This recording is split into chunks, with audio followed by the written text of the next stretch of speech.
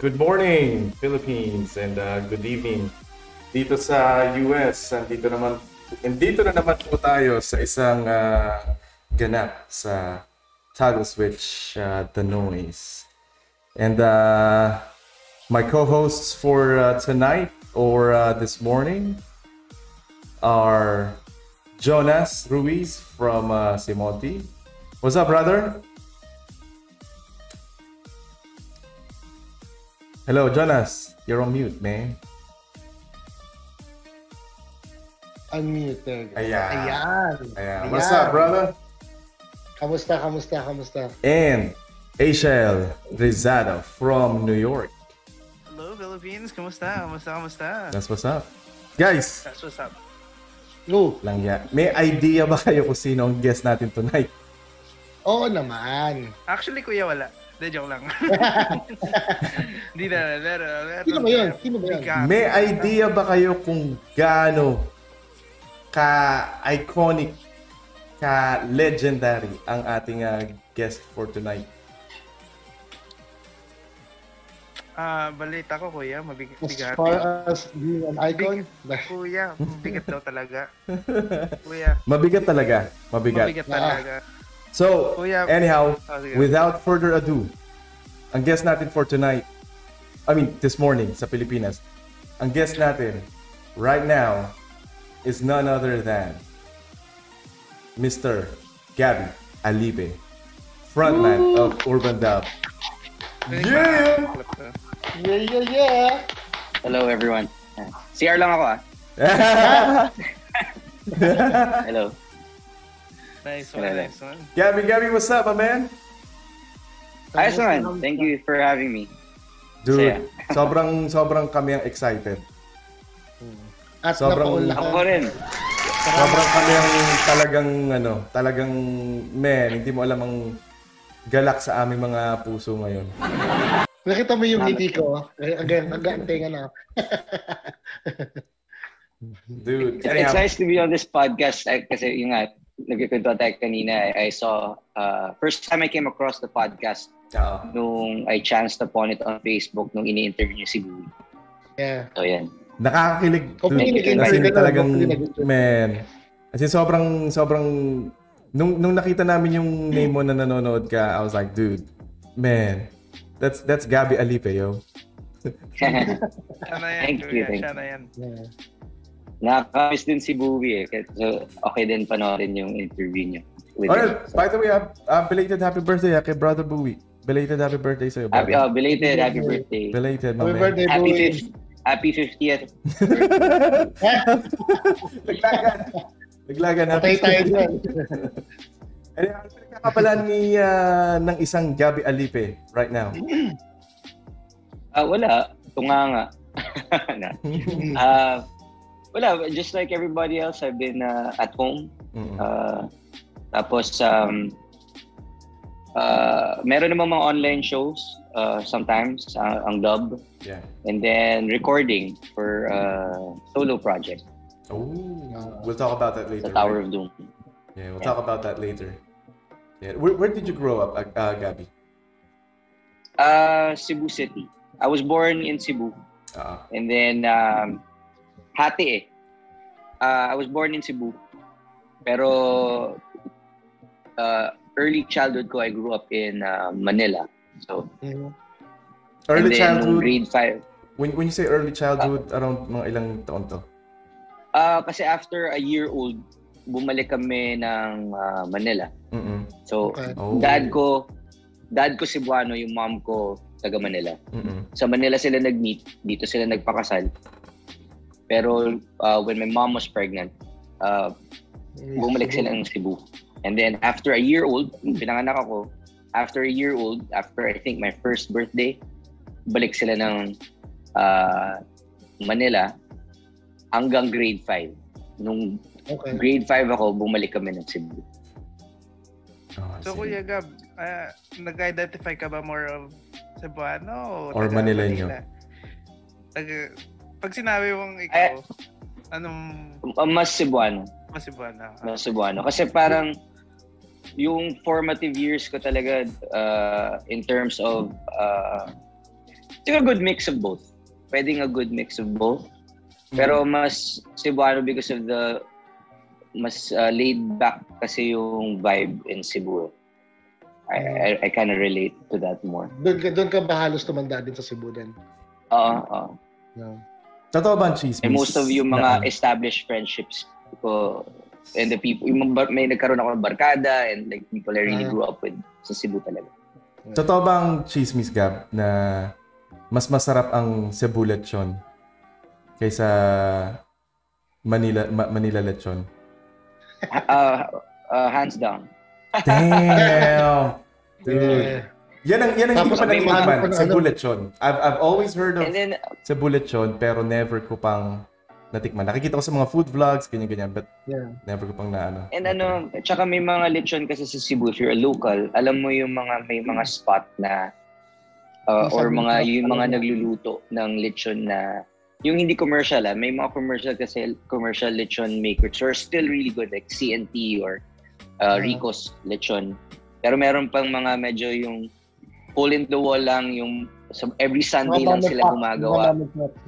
Mom and pop stores na mga shops. Meron kami before sa may Banawa area in Cebu na. Talagang pinipilahan siya. Tapos every Sunday lang siya nandun. Tapos early morning, mga 9 o'clock sa umaga, sinasalang by in an hour, wala. Ubus lahat. Laki yung kita. Tapos maliit lang siya na istante. Mas masasarap yung mga ganun Masasarap yung mga ganun kasi talagang alam mong alaga nila yung lasa ng luto nila Yung tipong hindi siya mass-produced. Kumbaga parang... Hindi siya mass-produced. Kumbaga sa kotse, it's more like Ferrari na handmade or alam mo yun, more than yung mga Honda or Nissan, kahit supercars, diba? Mass-produced yung diba? Anyhow, may mga ganun sa Cebu. Is your family, Gabby, growing up, is your family a family of musicians? Music lovers, definitely. And then for a time, my mom, after college, I think, after college, she performed in a para silang show band. They were called the Ambivalent Crowd in the 70s. Right after college, she performed with them for a year. Pero yung mga songs nila or yung repertoire nila was more parang mga famous theater, Broadway songs. Like example, mga example. Or sa Manila? I don't know. I really would sing a lot of theater songs. Saan to? Sa Cebu or sa Manila to? Sa Manila. The Ambivalent Crowd. So, mahilig sa music but not really musicians is that? Yeah, my mom was more of a singer. So she knew how to play guitar a little. My dad naman yung music lover na parang rock, jazz, ganun. Tapos he had the vinyl collection and then he opened actually when I was younger he opened the jazz bar called Bourbon Street in Cebu. And then even until now, my dad, yun yung trip niya, nunod ng concert, mga DVD collections ng concerts, or pumunta siya dito sa Manila sa Strums or Hard Rock Cafe, he'll watch music a lot. Ganun. Oh, that's nice. So, sino nag-introduce sa'yo sa musical instruments? Oddly enough, mga cousins ko, mga pinsan ko, mom's side, when I was still living in Manila, kopya kasi I was younger than them. And then pag trip nila ng basketball, tara basketball. Pag trip nila ng drawing, tara drawing. And then umabot sa point na they started playing guitar. So ako rin. So gitara na talaga yung una mong nahawakang gitara talaga. Gitara talaga. Kailan yan, Kuya Gab? Acoustic. Mga anong year yan? 1989. I was 8 years old. Yeah. Aga yun na. Pero hold up. 1980, 8 years old, nagdigitara ka na. Yeah. Pag sinabi nyo parang 8 years old, nagigitara, parang galing ko bigla. No, kasi ako, ewan ko sa'yo, Jonas, ewan ko sa'yo, HL, pero ako kasi, I started learning and playing guitar when I was 16, 17. So I guess maybe late bloomer ako. Ikaw, Jonas. Ako naman mga 12 pagka-graduate ng elementary.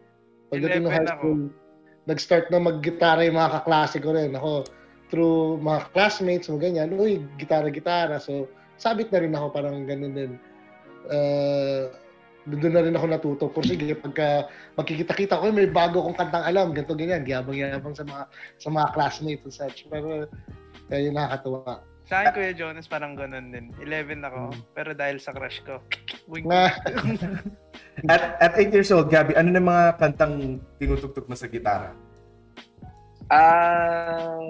Well, yung folk songs, mga America. Yung una kong natutunan was a song by America called Horse with No Name. Kasi siya, 2 chords lang. 2 chords. E minor, A7. So, yun yung parang meron kaming family driver na marunong mag-gitara. Yun yung tinuro niya sa akin. Kasi madali lang sa daliri. Taas-baba lang, taas-baba. Tapos 2 daliri lang yung tapos papalit-palit ka lang E minor, A7. So, yun yung first 2 chords na natutunan ko rin gawin. Or yung tumutunog. Pag yan naman sa string. Sa simula naman kasi pag una mong hindi tumutunog yung strings. Yeah. ang nakakaasar sa pagka ganong nagsisimula ka pala, ang talagang kinaasaran ko nun, yung mga chords na may bars. Like mga F, B. Kasi hirap yun eh. Walang tunog eh. Yung walang tunog. Kadalasan walang tunog. Took me a while to figure that out. So at minsan hanggang ngayon, hindi ko pa napapatunog eh. So at 8, yun na yung mga sa OPM songs during that time. Ano na yung mga kaya mo tugtugin at 8 years old? Mas hip-hop, Francis M. Mga To be honest, kaya lang ako talaga nag-gitara or I wanted to learn how to play because of my cousins. Pero in truth, I was more of a rap, hip-hop. No way. Hanggang ngayon? Una kong trip. Hanggang ngayon, that doesn't go away. I'm still much of a rap hip-hop head. May mga yung sa anong isang dicta license, di ba? Kasama ka sa dicta license, di ba? You made the song with the isang song. Yeah, si Puchoy. So parang yun yung una ko, and then syempre Francis M, and then eventually, pero yung nanay ko kasi may league din talaga sa OPM ever since, so mga Ryan Kebyab. Favorite niya, Kule Desma, on loop yun lagi, sa kotse. Oh, wow. Kule Desma, tapos Basil Valdez, mga ganun. May mga ganun, Haji Alejandro, Apo Hiking Society. And then, sa international, she likes mga Whitney Houston. Ganun. So Michael Jackson, I like Michael Jackson, then through her. Dad ko yung rock jazz. Tapos mga R&B, Earth, Wind and Fire, Led Zeppelin, George Benson, Sade, Beatles. Yun yung dad side ko naman. Ito na ba yung naging foundation mo ng influences mo? Ito yung mga foundation ng influence mo? More or less, yeah. Kasi especially when I was growing up, when I was a kid, when I was 5 years old, my parents separated. And then my dad went back to Cebu. So hati. So when I'm with my mom, on the daily, kasi I stayed in Manila with my mom. Tapos syempre hatid sa school, ganyan. So yun yung sound trip ko, pop. Pero pag umuwi ako ng Cebu, yung vinyl collection ng dad ko, yun yung piniplay naman niya. So that's what I would listen to. Beatles, Led Zepp, Earth, Wind and Fire, mga ganun. And whatever, yung mga plaka niya na hindi ko trip or hindi ko maintindihan, hindi ko gusto, yun yung kina-scratch ko dun sa third table. Doon na pumapasok yung mga rap mo. Na-trouble ka ba? Na-trouble ka ba? Malamang. Hindi niya true shit na nung panahon na ito yung mga panahon na cassette uso din. And like for you to be able to record a song sa cassette, blank cassette tape, di ba? Maxwell. Di ba? Kailangan mo siya Maxwell, yeah. Kailangan mo siya isaksak sa karaoke, di ba? Tapos yung play and record pagsasabayan and wishing na component yung DJ, component, yeah. Tas wishing na kalimutan yung ilalim, yung lalagyan mo ng papel or lalagyan mo ng tape. Yeah, wishing na hindi hindi magsalita yung DJ before and after. one time, nakalimutan ko kung anong cassette to. Sobrang pagmamadali ko kasi nag-play yung intro pa lang nung song na inaano. Dude, bumunot na lang ako ng cassette tape ng AirPods ko. And I recorded over that. Nakalimutan ko. And yeah, I got in trouble din. Pero, alam mo yun, I'm 38, so okay na. Sana nakalimutan niya na. Gets na yun. Gets niya. Pero, kami pag dahil ko galit na galit eh. Kasi subukan ko scratch yung mga... No. Pero yung mga trip kong mga vinyl, hindi ko naman ginagalaw. Pinapakinggan ko talaga. So Gab, rap, right? Sino yung mga paborito mong rappers noong time na yun? May ano na ba? May... 90s, no? Well, Francis M. And then, I liked LL at the beginning of, especially during the mga LL Cool J. And then eventually, nung 90s, doon na pumasok na yung mga, I liked, I like Nas, I like Jay-Z, I like Tribe Called Quest, Arrested Development, mga ganun. Yeah. Magagaling sila. May ano ba? I like those. May influence din ba ng ni Tupac and ni Biggie? Oh, definitely. I like lyricists. Maybe that's why I gravitated towards rap then because of the lyricism. And even until now, when I listen to hip hop, I always gravitate towards, even the newer ones, I always like the ones na may sinasabi rather than the party mumble rappers. Yeah. Yeah, mumble rapper. No. Nothing wrong with it. I mean, that's a genre in its own. But yeah, to each his I own. like Lamar. I like I can't pronounce it. Tobe Ngiwe, yung mga bagong ngayon. Yeah, I like J. Cole. I like rappers na conscious rap. Like, yung mga kinakwento, hindi lang yung paulit-ulit yung sinasabi. Yeah. Madaming ganun ngayon. There's some rappers now na mga bago na their name escapes me, pero mga bago that I've been listening to, but galing na mga lyrics. I like. Yeah, ako to each his own, pero ako talagang hindi ko natripan yung mumble rap eh. Masama naman. Parang alam mo yan, dude. 38 ka na kasi matanda ka na rin. Pero isa sa we're mga... like, parang tayo yung parents natin before when you listen to metal. Oh, man. Diba? Parang, ano yan? Ang ingay ng, Metallica? Yeah. Oh, man. Guns N' Roses? Yeah. Nirvana? Ano yan? Ingay. Speaking of, naaalala ko yung time na yon. Nasa Tamaro FX kami ng AirPods ko. Sinundo niya ako sa school. And then may Battle of the Bands kami. May binigay na cassette sa akin yung kabanda ko nung time na yon. And sinabi niya na pakinggan daw and practicein.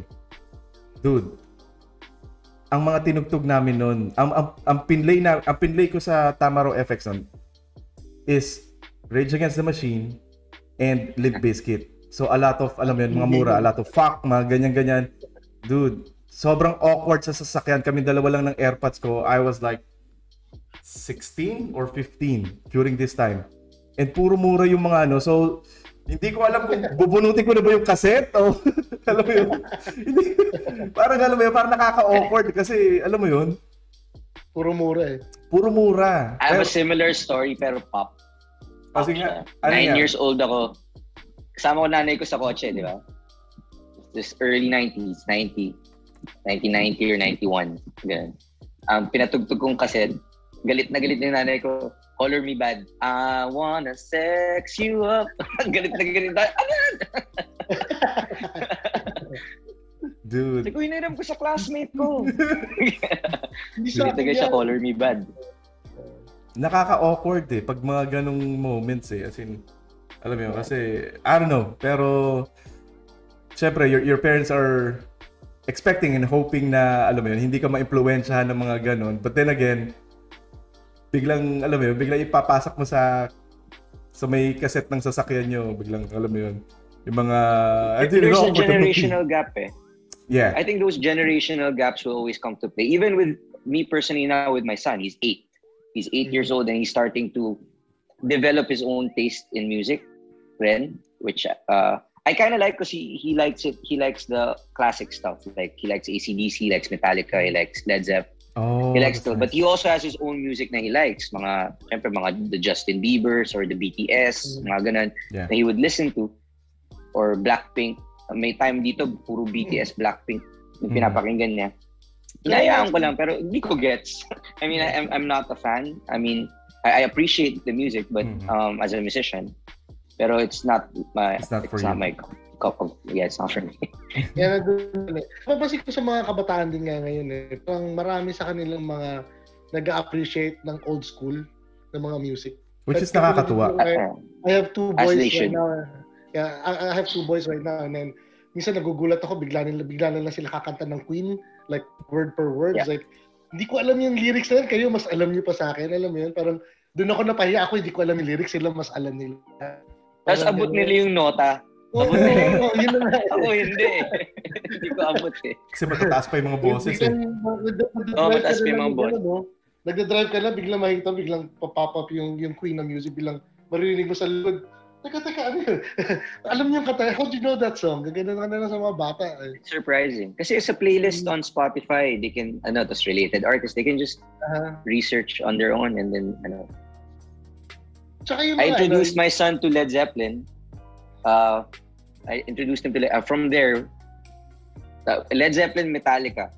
Tapos from there, siya na yung ngayon, he likes Ozzy, he likes AC/DC, and then he likes Pantera, he listens to the Deftones, mga ganun. Lalim nun So, ayos din. Pero hindi ko siya, hinayaan ko lang siya makinig kung ano yung trip. Parang pina-play mo lang sa kotse, it's up to him if listen. Sometimes, yeah. Or when we roll, when we train together sa bahay, papatugtog lang ako ng music. He likes the Beatles. Yeah. Damn, sana all. Magandang start yan. Sana all. Kasi my son right now is 6 years old. Naalala ko dati, alam mo, magkasama kami sa kotse. Alimutan ko nung kanta yata ng Creed, Higher. Kasi may pagka old school din ako, yung alternative na, yung mga Oasis, Creed, mga ganyan. I think na napatugtog yata on random sa YouTube, yung Higher ng Creed. Sabi sa akin ng anak ko, Daddy, what's that? No one likes that song. Play Blippi. Damn. So, ano naman yan, mag-iiba naman yan siya. Mag-iiba. Katulad change definitely. Kasi katulad yung sa 17, meron akong 16, 17, mag-turn na siya 17. Throughout the years that he was growing up, iba-iba talaga, may mga iba-iba yung evolution ng gusto niya ng music. Ngayon, he's into Japanese J-rocks. He's into J-rocks right now. So, yun yung pinakikinggan niya. Ako rin, minsan, napaparinig ako, like, bandmate, yung magagaling yun. Yung sa akin, like, my son discovered Guns N' Roses on his phone. Only because he watched the movie na Jumanji.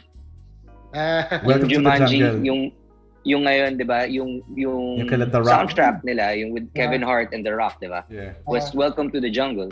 So, dahil dun sa movie na yun, parang, who sang that song? So, he researched on it. It's Guns N' Roses. So, who's Guns N' Roses? So, yun, in-explain sa kanya, and then I showed him clips ng Guns N' Roses. So, yun, from there, he kind of started liking it. Minsan, it's really their environment or what they're exposed to. So, yun yung sabi ko sana kanina, kasi minsan yung nakukuha nila yung mga old songs sa memes.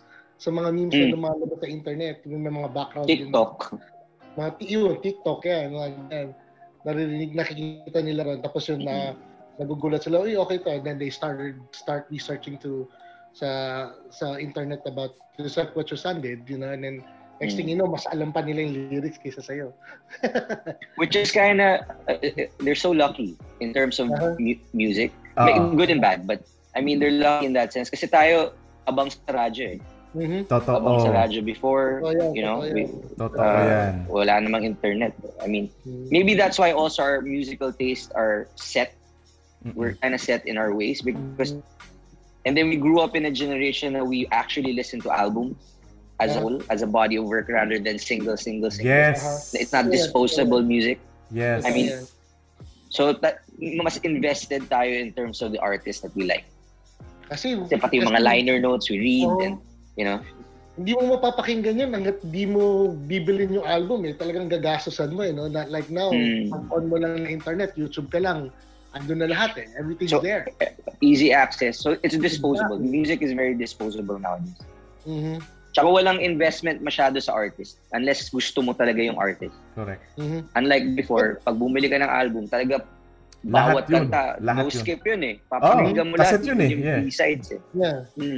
And then you read the liner notes. Even sa OPM, ang trip ko is to read the liner notes kasi titignan mo rin kung sino yung mga bandang tropa nila. Diba? Sino yung mga, diba? Tapos yung sa tape na, yung sa tape, yung tape cover, di ba yung mahahaba? Doon yung mga lyrics, usually. Yung ano bang album ng Guns N' Roses yung Patience? Yung Lies? Lies.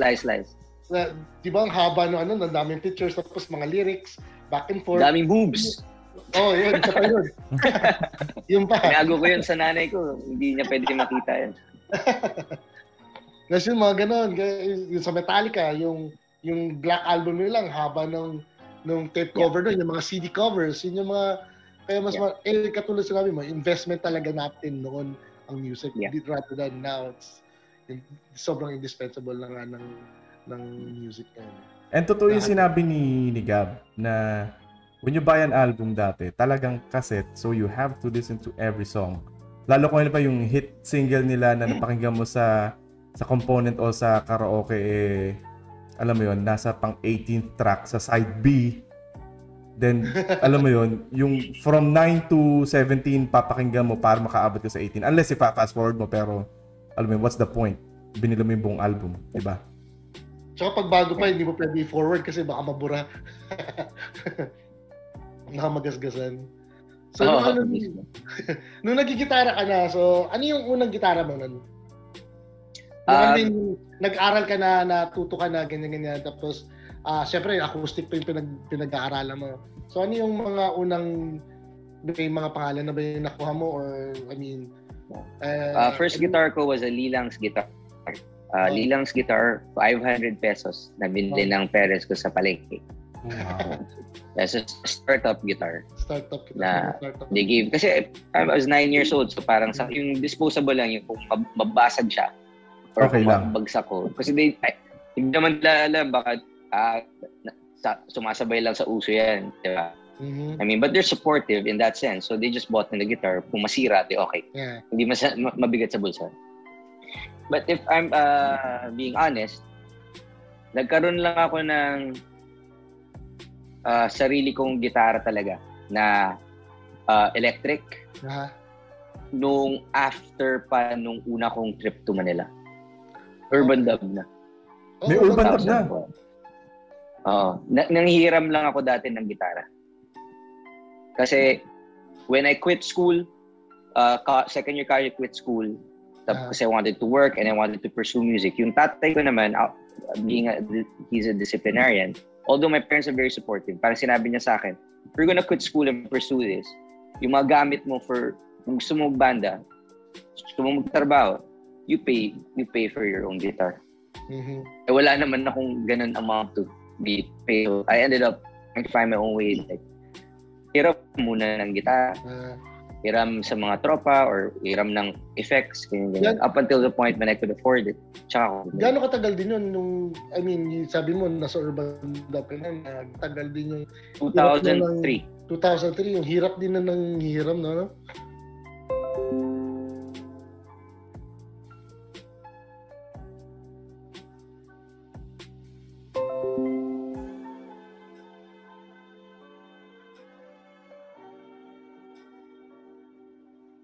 So yun yung una kong hiniram.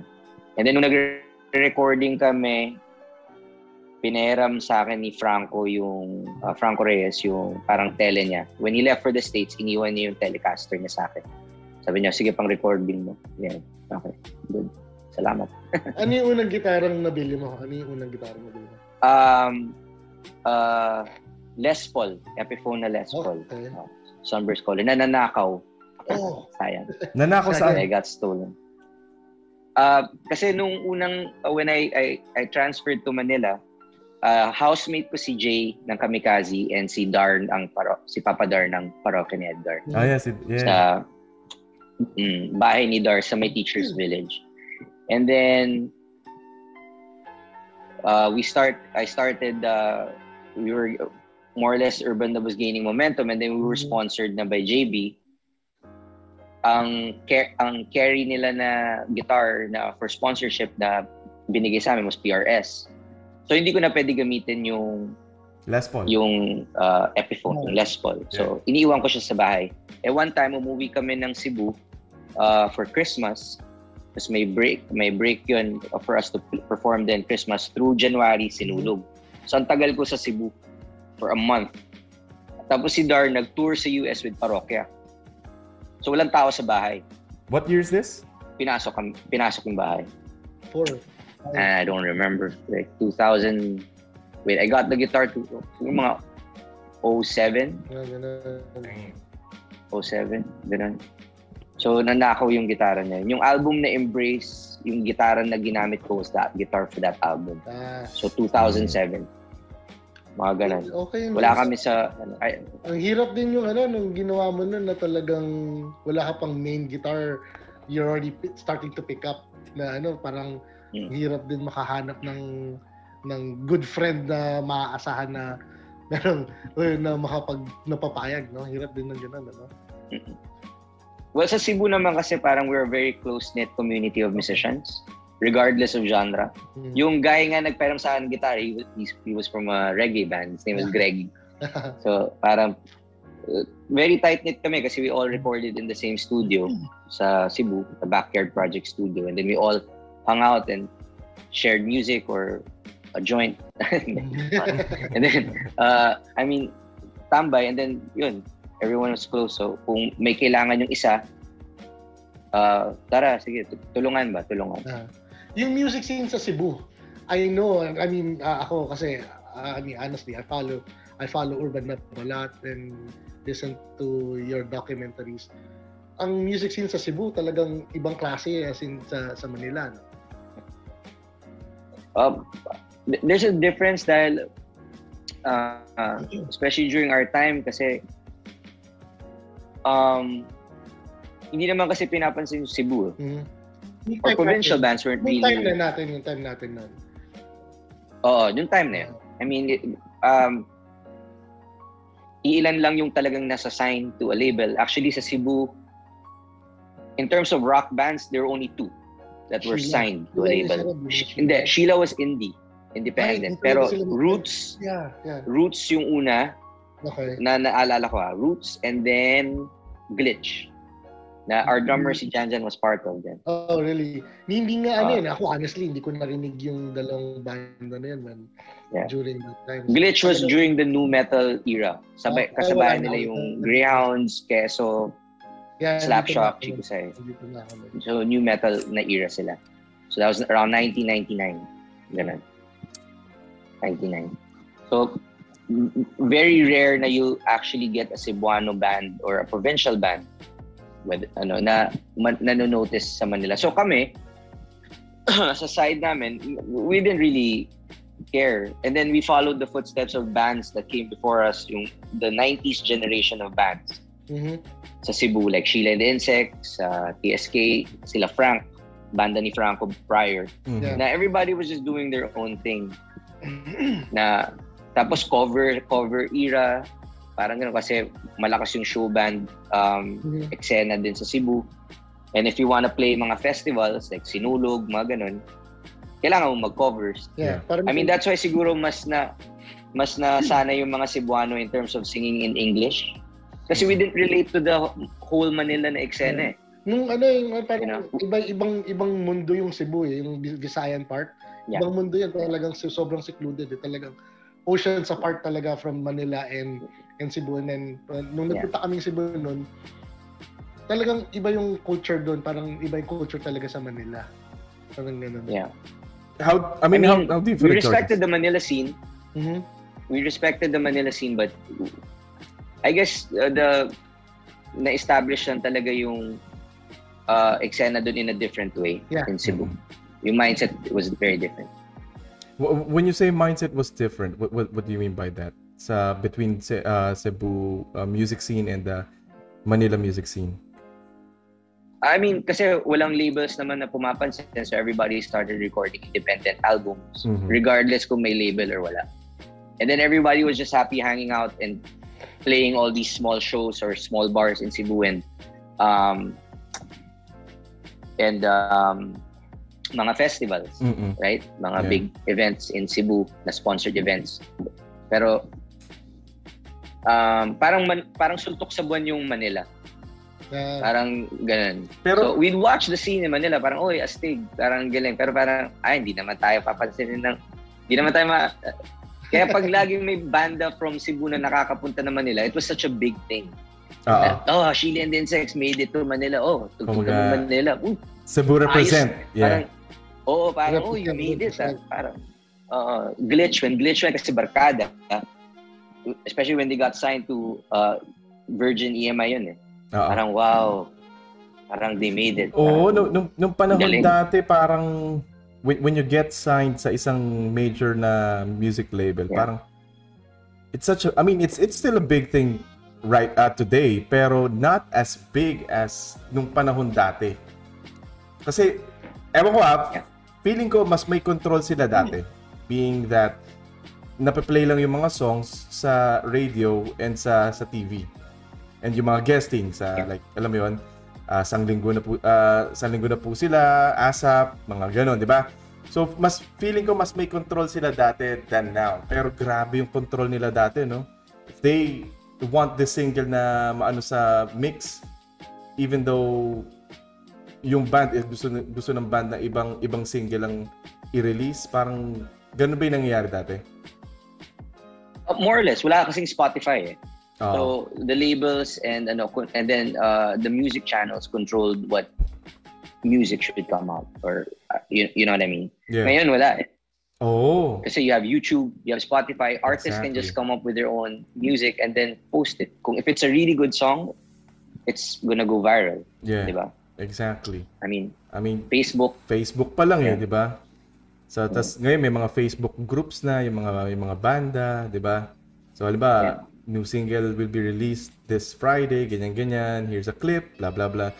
Unlike dati na makikita mo lang sa mix or maririnig mo lang sa radyo, sa NU. Diba? Parang tas biglang, oh shit, kanta nitong kantan to Sino to? Parang gano'n, di ba? So, mas to agree with your point, mas ano ngayon, ano ba tawag? Mas diverse or hindi diverse mas easier. Easier access. It's easier access. Yun, mas maraming choices. I think Spotify and YouTube really changed the landscape of the music industry. Totoo. You know what I mean? Yeah. So that nabago talaga. Nung naging MP3, doon yung talagang yung nag-start yung mga MP3, doon talaga nag-change. Tapos yung nung nagkaroon ng YouTube and Spotify, doon nagkaroon ng mas lumawak, mas sumabog, alam mo yun. Mas sumabog. Hindi kasi naging media na MP3 pa rin is still more or less music consumption, but with YouTube kasi now people have an actual platform. You don't actually need to go on the radio. You don't need to be on the newspaper. You don't need Facebook nga parang gano'n Ang dyaryo ngayon is Facebook. It's not, or Twitter. It's not newspapers. I mean, that's the reality of things. People consume a lot of their news through Facebook, through their feeds, through what they consume and what they parang expose themselves to, di ba? Right. Kaya nga divided tayong lahat It's because of that. Because the algorithms will only cater to the things that you believe in. Sa behavior mo, Kung sa bawat click mo, it gets recorded. Click mo exactly. That's why we're so divided. That's it's up to the person to discern kung papakinggan mo ba yung kabilang side or hindi. Kasi lahat ng pinifeed sa'yo is what you watch and what you adhere to. Paano nyo na-navigate yung banda mula, di ba, 17 years, 16 years? 20 years. 20 years? So, 21. We're 21 years na pala. 21 na ngayon kasi na... 2020. Sorry, bad ako sa mat. So, paano nyo na-navigate ko yung yung mula dun sa... Kasi nandun kayo sa... tapakan nyo pares na generation ng ng emerging internet. At the same time, yung nagiging somewhat obsolete na generation back then. So, paano nyo na-navigate yung Urbandub dun sa changes in marketing, sa advertising strategy nyo, sa PR, mga ganun. So anong ginawa niyo as a band? We left that with the label. I mean, the business aspect of some music. We left it with our label or our management. Mm-mm. Right? Kasi with Urbandub, our main focus was to create. Parang yung sa amin, yung focus namin was really the music, yung output, yung vibe.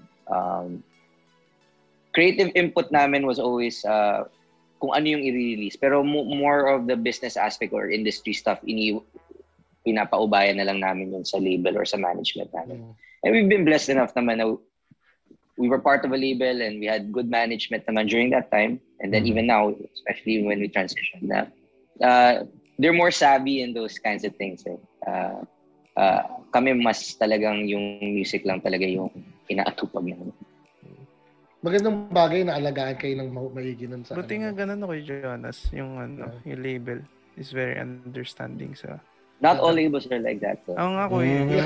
We were just lucky enough na we had bosses that were game sa gusto namin gawin. Yeah.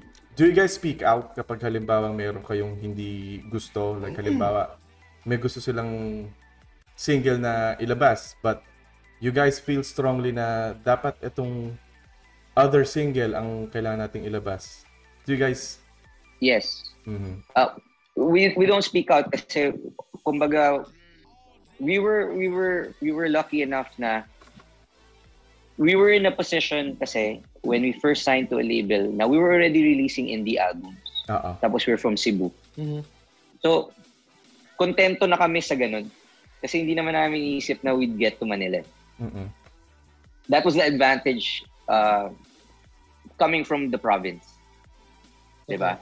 So when we were offered a contract, kontento. Tapos pwede naman tayo mag-release ng albums, tapos kumikita naman tayo ng konti.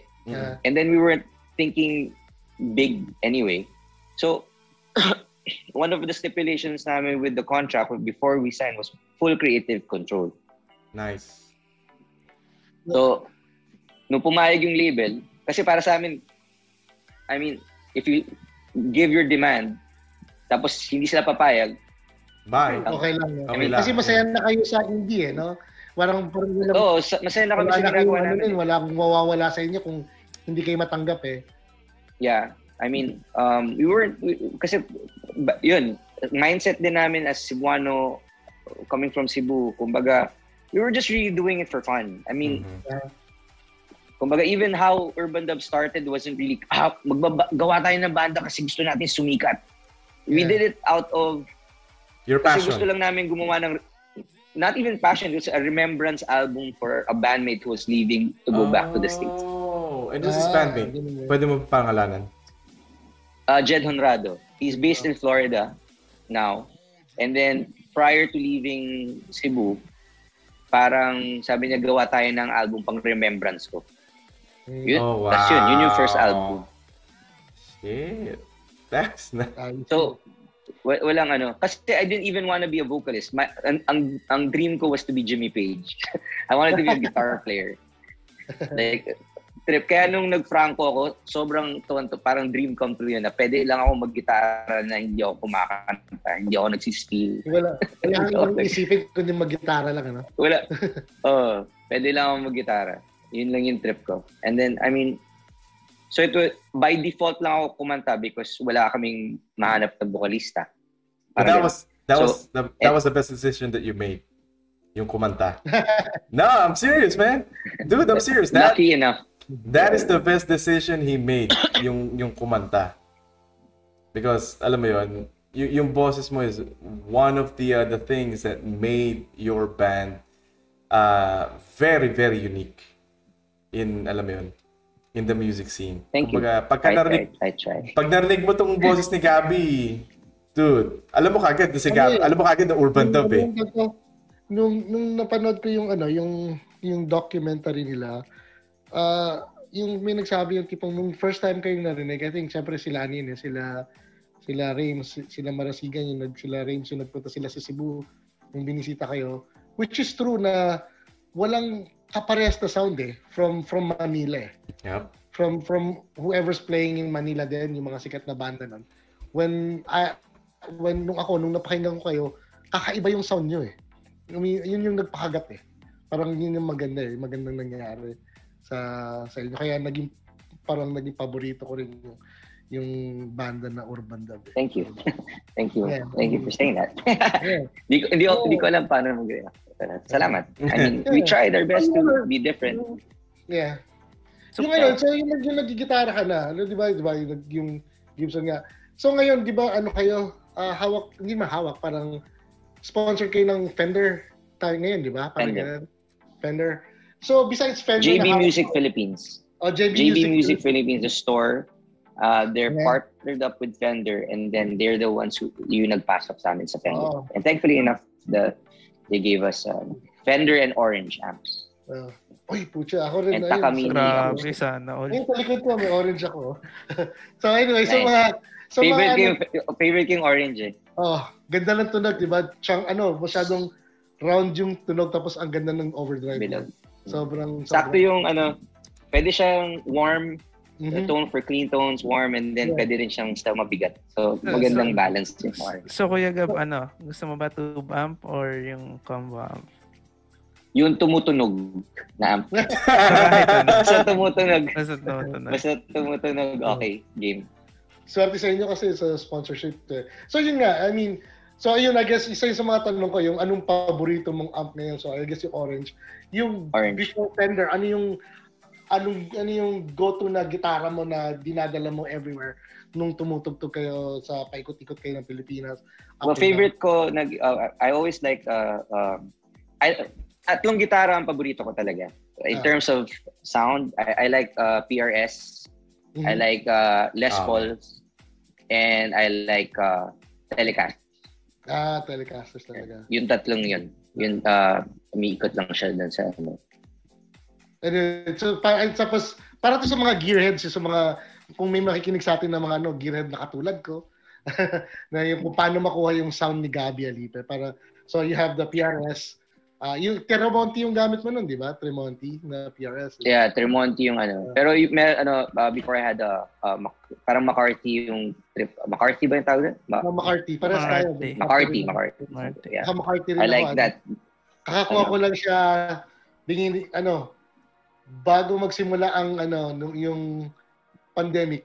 Kasi gusto ko na mag-upgrade kasi yung isang gitara ko noon, tagal ko nang hawak. So, upgrade ako kasi nung sa Chimonti, we were playing for quite a while already. So, and then I wanted to upgrade my guitar.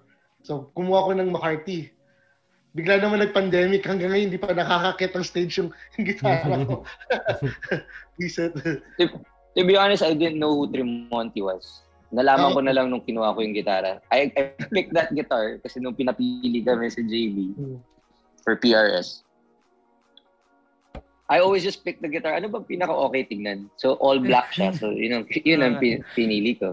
And then, I had another PRS na parang, pero signature series siya ni gitarista ng Opeth na banda. I didn't even know who Opeth was. Hindi ko sila kilala. Pero ang ganda ng gitara kasi it was black din, pero may red siya na trim.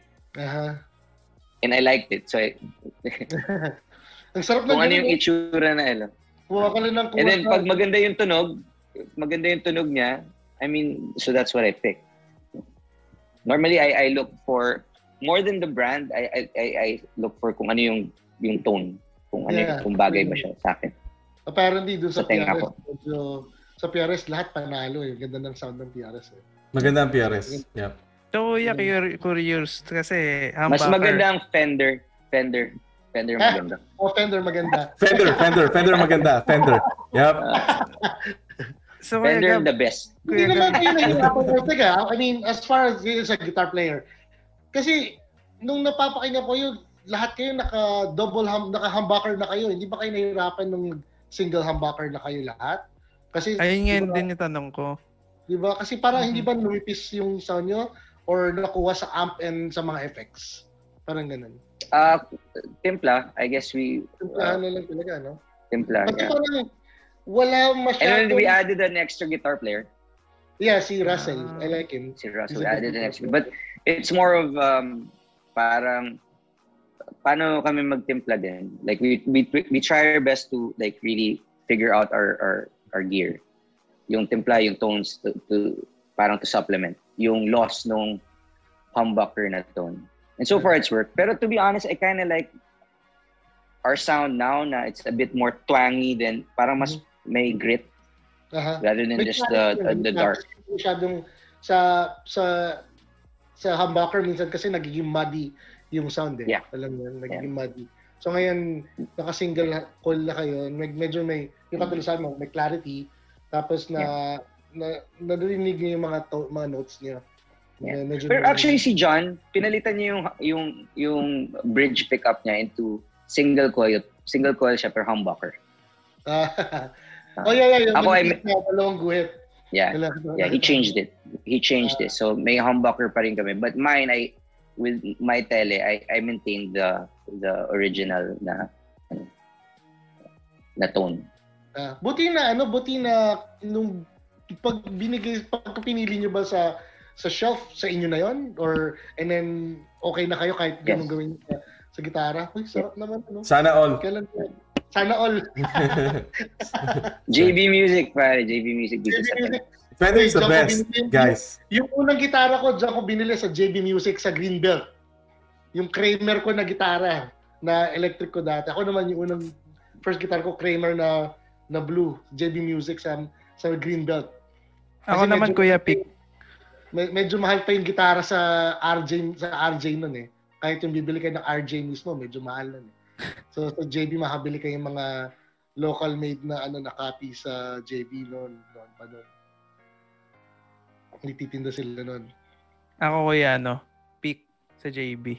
Kinuha ko yung pick doon. Tapos tinatry ko doon sa mga mamahaling gitara. Tapos yung pick lang bibilin ko Kuya. Ganun din ako before, like that's actually how I learned. Kasi parang one jeep ride dati yung bahay ko to the mall sa Cebu. Tapos may RJ store dun sa basement. So tambay ako dun sa music store na yun. Yung tipong kilala ka na ng mga nagtitinda. Kasi bata pa ako I think I was 12, 13 years old. Tapos syempre yung mga store clerk, yung mga sales rep dun, aliw sa akin kasi bata. Tapos sumihinting mo gitara. So pinapasample sa akin yung mga gitara. May mga nakilala ka din ba doon sa mo yan? Sa time mo doon? Halimbawa, tumatambay ka sa store? Kasi ako nun, tumatambay ako yan sa Laser. May mga nakilala ko sa region ko, sa Lipa. Sa city namin. Magagaling mag-drums, ganun. Tapos pinapanood ko lang sila. So may nangyari bang ganun sa'yo, Kuya? I mean, yung mga sales representative doon, puro mga may banda din in Cebu. And then, eventually, yung parang medyo nagturo din sa akin mag-gitara was a guy named Mac. Gitarista siya for a band called Cygnus in Cebu na death metal yung tugtog nila. And then yun, binibigyan niya ako ng siya nagturo sa akin ng pentatonic and major scale, which until today yun lang ang alam kong scale.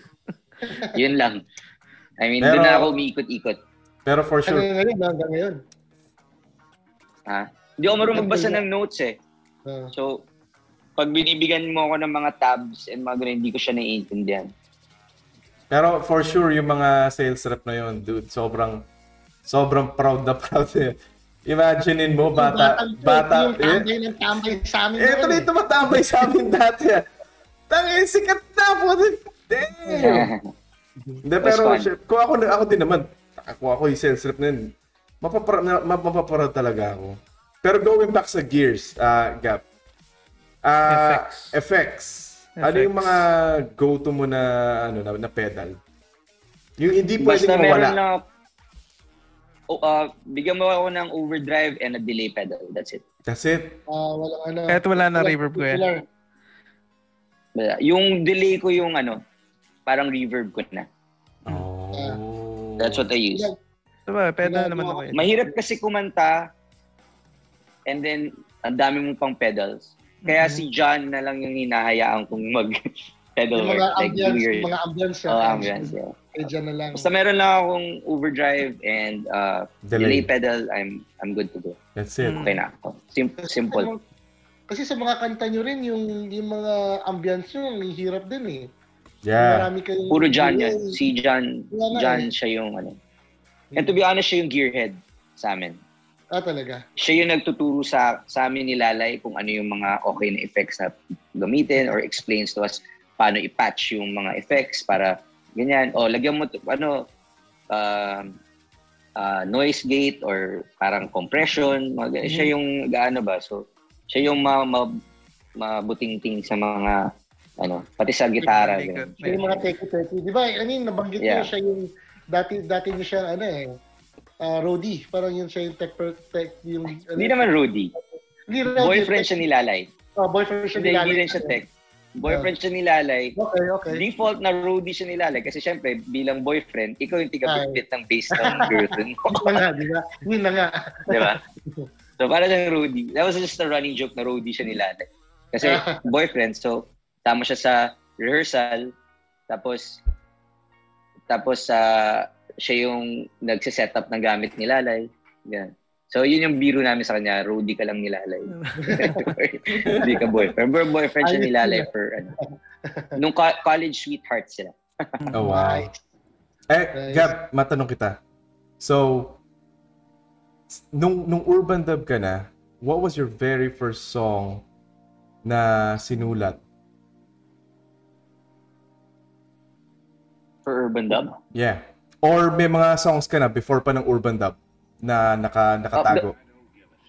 A lot of the songs from the first album, yung The Birth, na independent. Yeah. They were all pre-written songs na I had collection of songs from high school and college.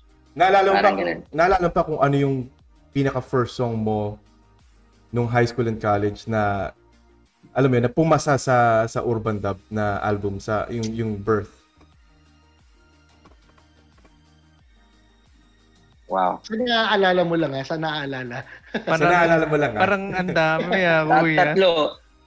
Come, Would You Go Eating Me? Ayun Oh. Come, Would You Go Eating Me? Lumabas na lahat. Sa mama. If you're talking about yung napasok sa album. Yeah. Okay. So madami pa talaga kuya na more than the album. So parang yung album finilter nyo pa yun? Example, Soul Searching was supposed to be part of the first album. Hindi ko lang natapos. Lumabas na yung Soul Searching sa second album na. Sa Influence na album. Question, Gab. So, pag halimbawang, paano yung proseso nyo as a band? Kapag ganyang may kanta. Ikaw ba ang nagsusulat and then you send out yung melody and harmony sa kanila and then kanya-kanyang parts? Okay, sa drums, ito gagawin ko. O sa bass, ito gagawin ko. Whatever. Or may picture ka na and ikaw yung nagsasabi na sa drums, ganito ang natin ang tempo natin, ganyan. Paano yung process nyo as a band kapag ka merong kantang kumbaga blueprint, may kantang nakalagay na. Nakasulat, sorry. More often than not, iba-ibang songs, iba-ibang case, right? But majority, it normally will start with me. Kasi ako yung kakanta and then ako yung nagsusulat and basic arrangement lang siya. But by the time I get to the studio, i-relay ko yun sa mga kabando ko. Ito yung idea. Ito yung hinahanap ko na vibe for the song. Ito yung mga idea. And then we all jam it together. Tapos kunwari, like, say with Janjan, sabihin ko lang sa kanya na itong part na to mabilis, itong part na to halftime, itong part na to mabagal. Yung ganun lang. And then bahala na sila kung paano nila i-interpret yung kanta. Right? So, and then once na parang they get their parts down, then we all kind of start arranging it together na. Parang input na. Paminsan sabihin nila yung lyrics mo dito, parang medyo hindi okay yan. So, I have to go back and change it. Or may nagawang magandang drum line si Janjan na syncopado, tapos nagawa ni John ng magandang riff on top of it. Hindi pasok yung phrasing ko sa lyric. So I have to change it to fit that. Kasi it was always parang kung ano yung best for the song. The song that I would write was just a template. Ito. Hindi ako yung tipo na I'll say, hindi. Ito yung kanta, dapat ganyan. Hindi. Parang that's why our tempos always change within a song. It always kind of shifts and lupit nga may kasi it's supposed to be that way. So yung May yung songs- melody predicts the song rather than the lyrics. It goes both ways. Eh. Okay. Paminsan the melody will dictate what The lyrics will be. ng gitara or hindi sa licks, sa riff. Sa lyrics, yeah. Especially with us, Urbandub, we're very consciously, parang sometimes we try our best. Now, when we arrange songs, kung ano yung phrase ng kanta, we add on like melodic hooks that would enhance that line para ma-emphasize siya. Parang nabibigyan siya ng musical character yung mga linya or a word or something like that. We have mga process na gano'n. May mga ibang parts kayo, yung mga kanta, yung mga letters ng kanta sumusunod sa tipan ng gitara, may mga ganun kaya. Yeah. Kunwari parang a good example would be like may kanta kami Evidence, right? Yeah. Tapos, Caught You in the Arms of Another. Kaya yung ending, yung may mga parts doon na yung guitar break, yung kaya yung drums para siyang buwag sa Caught You. So kailangan when we're arranging it, para siyang yung nahuhulog na kailangan saluhin. Yeah. Kasi Caught You in the arms of, parang ganun. So parang we try to do stuff like that na when it comes to writing. Kumbaga may double meaning. It's fun also. The process like that is fun for us din. Kasi lumalabas yung creativity ng lahat. A lot of times, like Jan would suggest that or si John would suggest the bass lines or ano. So palitan lang din kami. Palitan lang din kami. Lupit no? Even yung mga drum roll, kahit pa paano may significance dun sa, alam mo yun, sa may lyric, sa line eh. Yeah. Sa process ng writing, sa lyrics, Which is ngayon ko lang din napapansin, yun nga, yung tenene, tapos biglang yung pababa yung ano niya, sa mga toms, which is pababa din, alam mo yun, kailangan mahuli yung ano, which is, yun din yung kanta. Caught You, mahuli. Caught You in the Arms of Another. Di ba parang, damn, mind blown. Yeah. Sa end, we have a song naman na Endless, A Silent Whisper. A Silent Whisper, yeah. Kaya din siya, so is this the beginning of our last dance? Kaya yung mood ng kanta parang waltz. Oh! So sayaw. And then even the lines ni John, kaya, is this the beginning of a last dance? Ta-na-na-na-na-na. Yung mga, para siyang parang may triplet feel. 1, 2, 3, 1, 2, 3, 1, 2, 3. Yung hooks niya were very orchestral waltz style naman yung approach that he took when it came to like him thinking about the lines that he wanted to do. Parang ayan guys nahihimay sa atin ni Sir Gabby mga kanta nila. My mind is blown right now. May tanong ako kay Kuya Gab. May tanong ako kay Kuya Gab. Kuya Gab, bilang isang na-impluensya ng lyricism early on in your days as a human being, di ba? So, ano yung deepest na pinaka-concise talaga tinuunan mo ng pansin lyric-wise na kanta na nasulat mo, na nahawakan mo? Soul searching siguro kasi parang siguro yun yung pinaka honest within myself na kanta na I was able to write. I mean, kasi the others are experiences outward eh. Kumbaga somebody did it to me.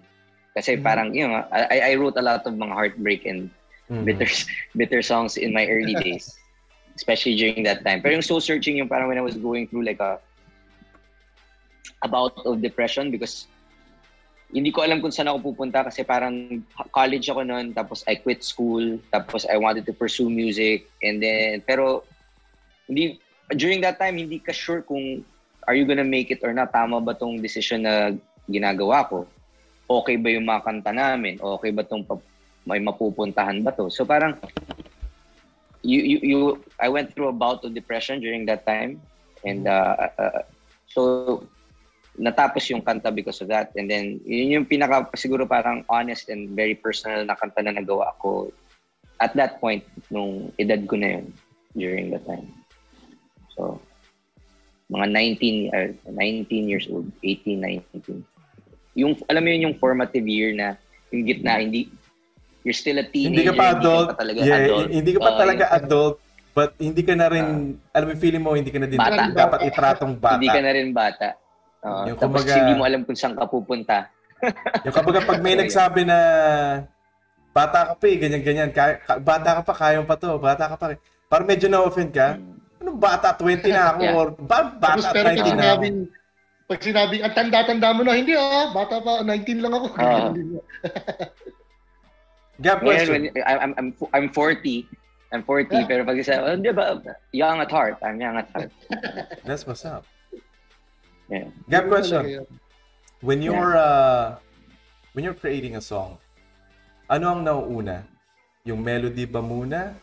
Or yung words, yung lyrics? Or gumagawa ka ba muna ng poem and then tsaka mo lalagyan? For every song, it's different. It depende. Pero one thing that's common with all of the songs, sometimes melody na una, paminsan lyrics, sometimes chords yung nauna. Paminsan yung nauna yung kabanda ko, kunwari gagawa si Jan ng drum line. We have a song called Gravity na nauna yung drum line. And then nilagyan lang namin and then we started building on it. Or si Jan may riff and then we start building. Pero more often than not, ang nauuna lagi concept. Yung picture. Sa akin. Parang, what am I trying? Anong story? Ano yung kwento? And then I fill in the gaps. So if I have a concept in my head, then it will dictate kung ano yung flow. Is it a happy song? Is it ano yung vibe? And then the lyrics will follow. Ano yung story? Ano yung arc? Ano yung kung magiging ano yung kwento? Or lighter song and such like that.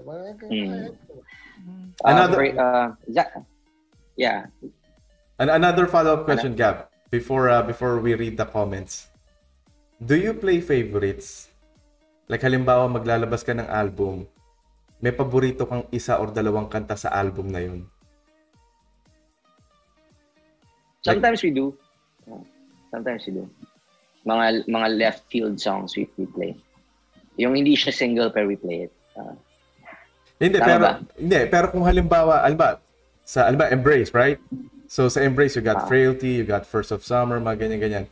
Sa album na Embrace, meron ka bang yung pinaka-favorite song mo doon? Favorite mo sa kanta na sa album.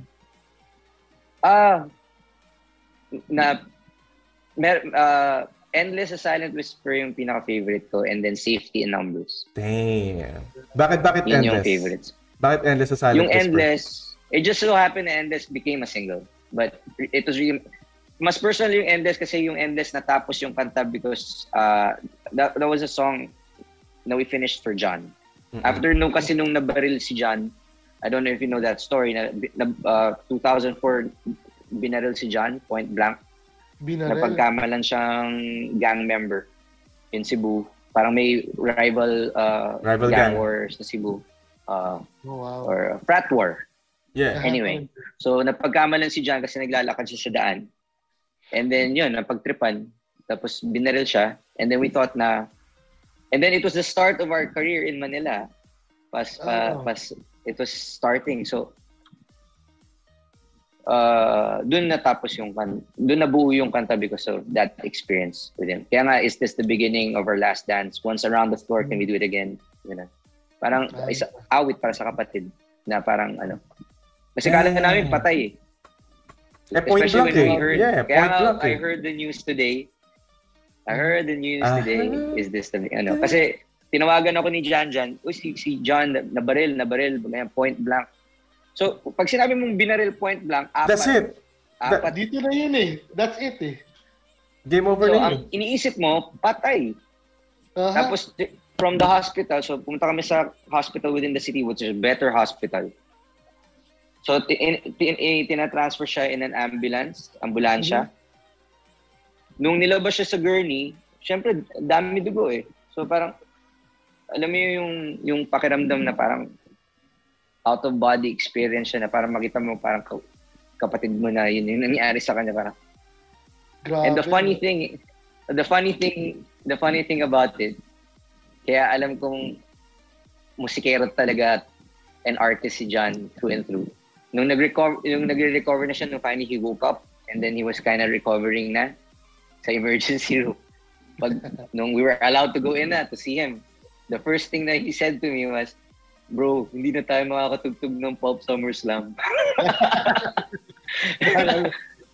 Inisipan niya yun. Kasi first time dapat namin makakatugtog ng Pop Summer Slam tapos nangyari yun. Then, ano sila mo?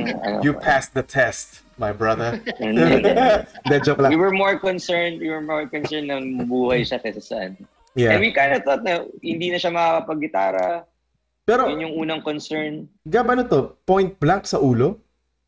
Hindi. Nung binaril siya, kasi si John, I know you guys have seen, I don't know if you've seen John, how he plays guitar. Di ba? Ang kulit. Talagang makulit. Yeah. Talagang tumatalon. Ganun din.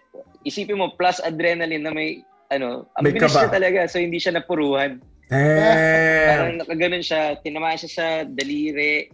Tapos pumasok dito sa... Dito yata left. Kaya broken left yung email ad niya. Tumama, tumagos, tapos tinamaan siya sa tagiliran. Kasi magalaw siya Habang binabaril siya. Isipin mo yun ako. Inubos sa kanya Inubos sa kanya yung clip. Ako natatakot akong matalisod kasi mabalian ng daliri kasi feeling ko hindi na ako makapag-gitara tapos siya pala ganun pa yung nangyari. Naisipin mo yan? It changed his guitar playing. Kumbaga hindi na to nag-work. Oh. So now he's left with 3 fingers. He depends on 3 fingers na lang sa pag-gitara. 3 fingers. Ito sumusundot na lang kasi pero hindi sumasama. I think he mentioned in an interview before na hindi na siya marunong mag-C. Hindi na kaya mag-chords ng ganyan. Hindi ito gumagana Mag-full F. Ginagamit na niya para just to hammer on na lang yata. Pero tas hindi niya kayang i-chord ng ganun. Or ginaganya, kiniklip niya, nilalatag niya. Damn. He figured out the way how to play again. Yeah. So ayos din. That's good. Damn. Sobrang damn. Grabe yun. So ako pala, tatalo na lang ako ng tatalon para makapag-exercise din. Maglikot-likot din. but kulit niya Thank you God na thank God na he has recovered and he's okay. Yeah. So alam mo yun. Damn, that's the first time I've heard of that. Okay. Anyhow, magbasa muna tayo ng mga comments, guys. Magbasa tayo ng mga comments, tingnan natin yung So shoutout tong sa kay Carlo De Leon. Kay Kuya Neil Tan. Oy, si Neil. Hello Neil. I can't read the comments pero thank you sa mga nanonood and salamat. And Alfred Lego. Hello sa inyo. Alfred Lego. Meron mga loyal fans dito. Ay, teka, may sinasabi si Neil. Sabi ni Neil, pagdating ko ng Manila noong 2012, si Neil Tan, Gab, Neil Tan ng sound engineer ng December Avenue. Yeah. Hello. Sabi niya, pagdating ko ng Manila ng 2012, isa ang bandang Urbandub na gusto ko mapihitan kasi proud din ako na isa akong Bisaya kagaya nila. Pero sinuwerte din at nakapihit sa kanila ng 2 gigs sa may SM Aura, Samsung Hall, Taguig at SM MOA Grounds, Tanduay event. Wow! Oh, mga malalaking event yan Magaling siyang pumihit kung SM Aura napatunog niya ng maganda. Ang hirap patunogin ng SM Aura kasi maugong yung dome. Sino pa mga nanonood sa atin? Yung mga open space na pang mga mall na pag nakakapanood ako nun kasi naririnig sa buong mall yung yung reverb no? Ang hirap patunogin na maayos. Alfred Lego nanonood. Si Crindal Garcia. Nico Quintana. LA Santos nanonood.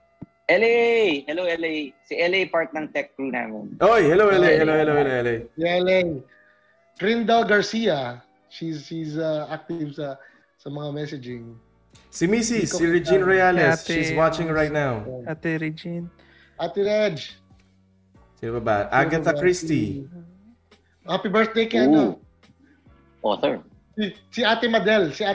Happy birthday. Birthday ni Madel ngayon. Yung isang Kuya Kev, happy birthday. Si Kev nanonood. Hello Kev. Si Henky nanonood. Si Kev kanina may tanong si Kev. May tanong nga si Kuya Kev. Ano daw yung vocal exercises mo, Kuya Gabs? Yossi at beer. Vocal exercises. Warm up lang. I mean, breathing, diaphragm, tas hinga. in and out. Parang breathing lang, tapos stretch. Nag-stretch lang ako ng bibig tsaka dila. Ang nagturo sa akin si Franco.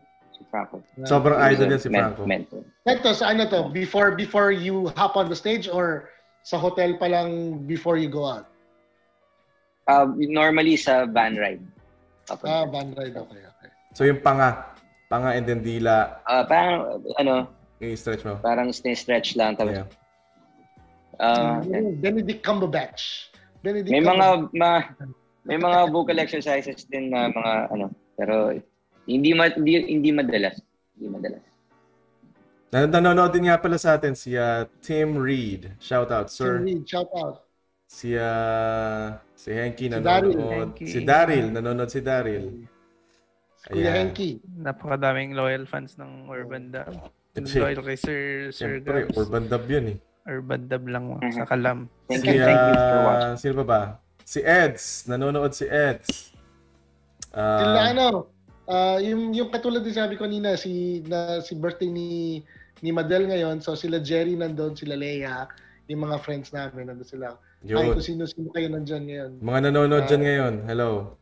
Si Jerry, gusto niyang, si Jerry, which is yung vocalist nila Jonas, nila McCoy, gusto niyang sumalang dito and mag-ask sa'yo ng questions sa itong mga kaso nga hindi may nakapag-commit na. So pero hello Jerry, hello sa inyo lahat diyan sa pinagpalit ako sa iba.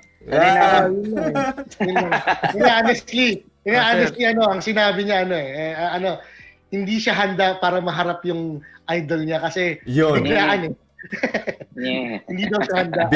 Biglaan. Kailan pa ba to? 2 weeks ago ko pa sinabi or 1 week ago. 1 week ago pa sinabi. Ayun nga, baka daw manganga lang daw siya, baka pagdating niya dito, matulala lang siya. Kwentuhan lang naman I mean, may bago na single Urbandub. Traitor yung title. Traitor. So let's go back to the questioning. Wala naman tayo ibang tanong pa din sa act niyo. Actually, si Kuya Henky. Sir, kamusta yung front act niyo sa Deftones? Meron daw silang isang Kuya Batas, parang may na-miss tayong tanong. Kuya Batas. Yung kasi tinanong natin kung saan yung origins ng paggigitara niya. Pero saan yung origins ng pagkanta niya? Yun. Kuya Gab. Paano mo nalaman yung kumanta? Di ba? If I'm being honest lang alam ko na kaya kong kumanta na may tono kasi nagsusulat ako ng kanta, di ba? So syempre kakantahin mo yung Pero I never wanted to be a frontman. But I never wanted to be a frontman kasi yun nga, ang dream ko was to be Jimmy Page. Gusto ko gitarista. Favorite guitar player ko of all time. Kasi Led Zepp. Pero nung gagawin namin yung Remembrance album, ang plan pa was for me to play guitar and find a frontman. Wala kaming mahanap. So ikaw na lang tumayo, kuya. Yeah. By default, yung drummer namin, yung si Jed, yung nagbuo talaga nung dub, ang sabi niya, since kanta mo, ikaw na lang kumanta. Total, recording. Yeah. Wala namang kaming plans to actually release the songs. Walang plans to walang plans pa nga mag-gig. Actually, yung gigs namin was by default. Nag-book lang kami ng gigs para ma-road test yung mga kanta bago i-record. Record. Yun yung tatanungin ko, so nauna yung recording nyo bago kayo talaga nag-gig? Hindi na kuya. Totoo. Okay.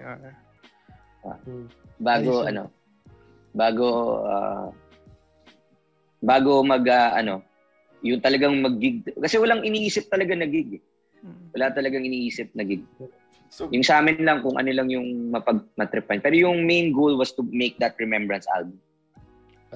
Yun lang. So, Urbandub was created 2000, right? Did you have a band before that? Before Urbandub?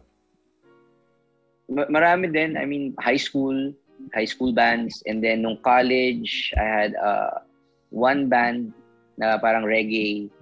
And then, yun, lahat ng banda na yun, up until Urbandub, gitarista ako, lahat. And then prior to Urbandub, I had one band, doon ko na-meet si Jed Honrado. We played in cover band na industrial. 9-inch nails, yung mga tugtog, filter, ganyan. Tapos, filter. Since meron na silang mga gitarista, gusto ko talaga magkabanda na nagigig. Sabi ko, sige, bass ako. Ako magbe-bass. So, nag-bass ako for that. Talagang nasa nasa passion mo. It doesn't matter kung saan position ka. If you need to play the drums, if you need to play the bass, you're gonna do it. Basta ma-express mo yung creativity mo. No? Parang yun napansin ko sa'yo eh. Parang trip lang. Yeah, if I need to sing, I'll sing. Pero, alam mo yun? I just wanna... Yung singing naman by default, I actually didn't wanna sing, if I'm being honest. Pero parang by default, and then yun, nagkatuloy-tuloy lang. It took me a while pa to learn. Kaya nga si Franco was a big help in that sense when I started really singing na and we started gigging. Lalo na when we were recording na influence. Binigyan pa nga ako ni Franco ng para siyang, alam mo yung mga instructional na puro cassette. Oo. Di ba? May mga ganun di ba dati na booklet na iba-ibang cassette na vocal exercise, may book pa siya, may parang manual. So ipi-play mo yung cassette, papakinggan mo, tapos tuturuan ka, tapos may mga susundan mo yung pamphlet. Pinahiram niya sa akin mga vocal exercises. Para lang matuto. Grabe din yung si Franco eh. No? Ang laki ng boses no? Pero sobrang solid eh. Iba yung range ni Franco. Si Franco naman, baba ang tone niya, pero kaya niyang mag-shift into high falsettos and Yun, vocalist talaga yan. I mean, there's some people who are gifted in that sense. Okay, so let's rewind back sa year 2000. Paano nabuo ang Urbandub? Sino ang una mo nakilala? Paano siya nabuo? So, si Jed yung nauna. So, I met him through that cover band. And then, ayaw gumawa ng original yung cover band. Kontento na kami na nagko-cover sila ng 9-inch nails and filter. Si Jed naman, paalis na ng States. Sabi niya, tara, let's leave this band. Let's make an album before I leave. So, nagsimula sa aming dalawa. So, actually, siya yung nagbuo. And then, we tried other musicians at first. Yung una, I think our bassist and our drummer, kasi si Jed nag-gitara muna. Ako nag-cover muna kami. Just to test out the chemistry. And then eventually nawala yon, and then pumasok si Lalay kasi kabanda ni Jed si Lalay in a cover band called Side Dish. Cover sila mga pop, mga alternative songs. And then, so kinuha namin si Lalay. And then by default, si John kasama ni Lalay kasi boyfriend. Trying to audition guitar players. Wala kami mahanap. Saka kasama ni John. He learned the songs and then parang kinuha niya yung gitara from that guy who was auditioning and then showed him how to play it. So sabi namin, ikaw na lang mag-gitara. Ikaw na lang. Yun yung yun yung natawa ko nung nabanggit niya yun sa isa sa mga documentary nila. Sa mga documentary na ba't hindi na lang siya? Kasi nag-audition kayo tapos tinuro pa niya rin sa bakit hindi na lang siya ang kunin natin? Parang ganun. We never thought of him kasi as a rock guitar player kasi meron siyang ska, reggae. Ska, reggae yung mga bands niya. Tapos popular reggae and ska bands in Cebu during that time. Yung talagang yung type.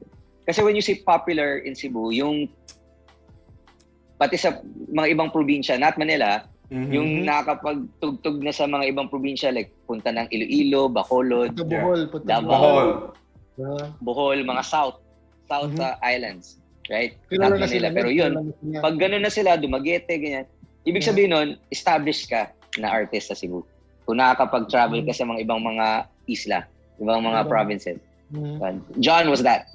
So he had a very famous reggae band, Bahoy Shrub, and then ska band naman niya, Who's Next, na which actually got to play in Manila. In-invite sila ni Scarlett ng Brown Beat All-Stars yata or Putres ka pa nga yata at that time.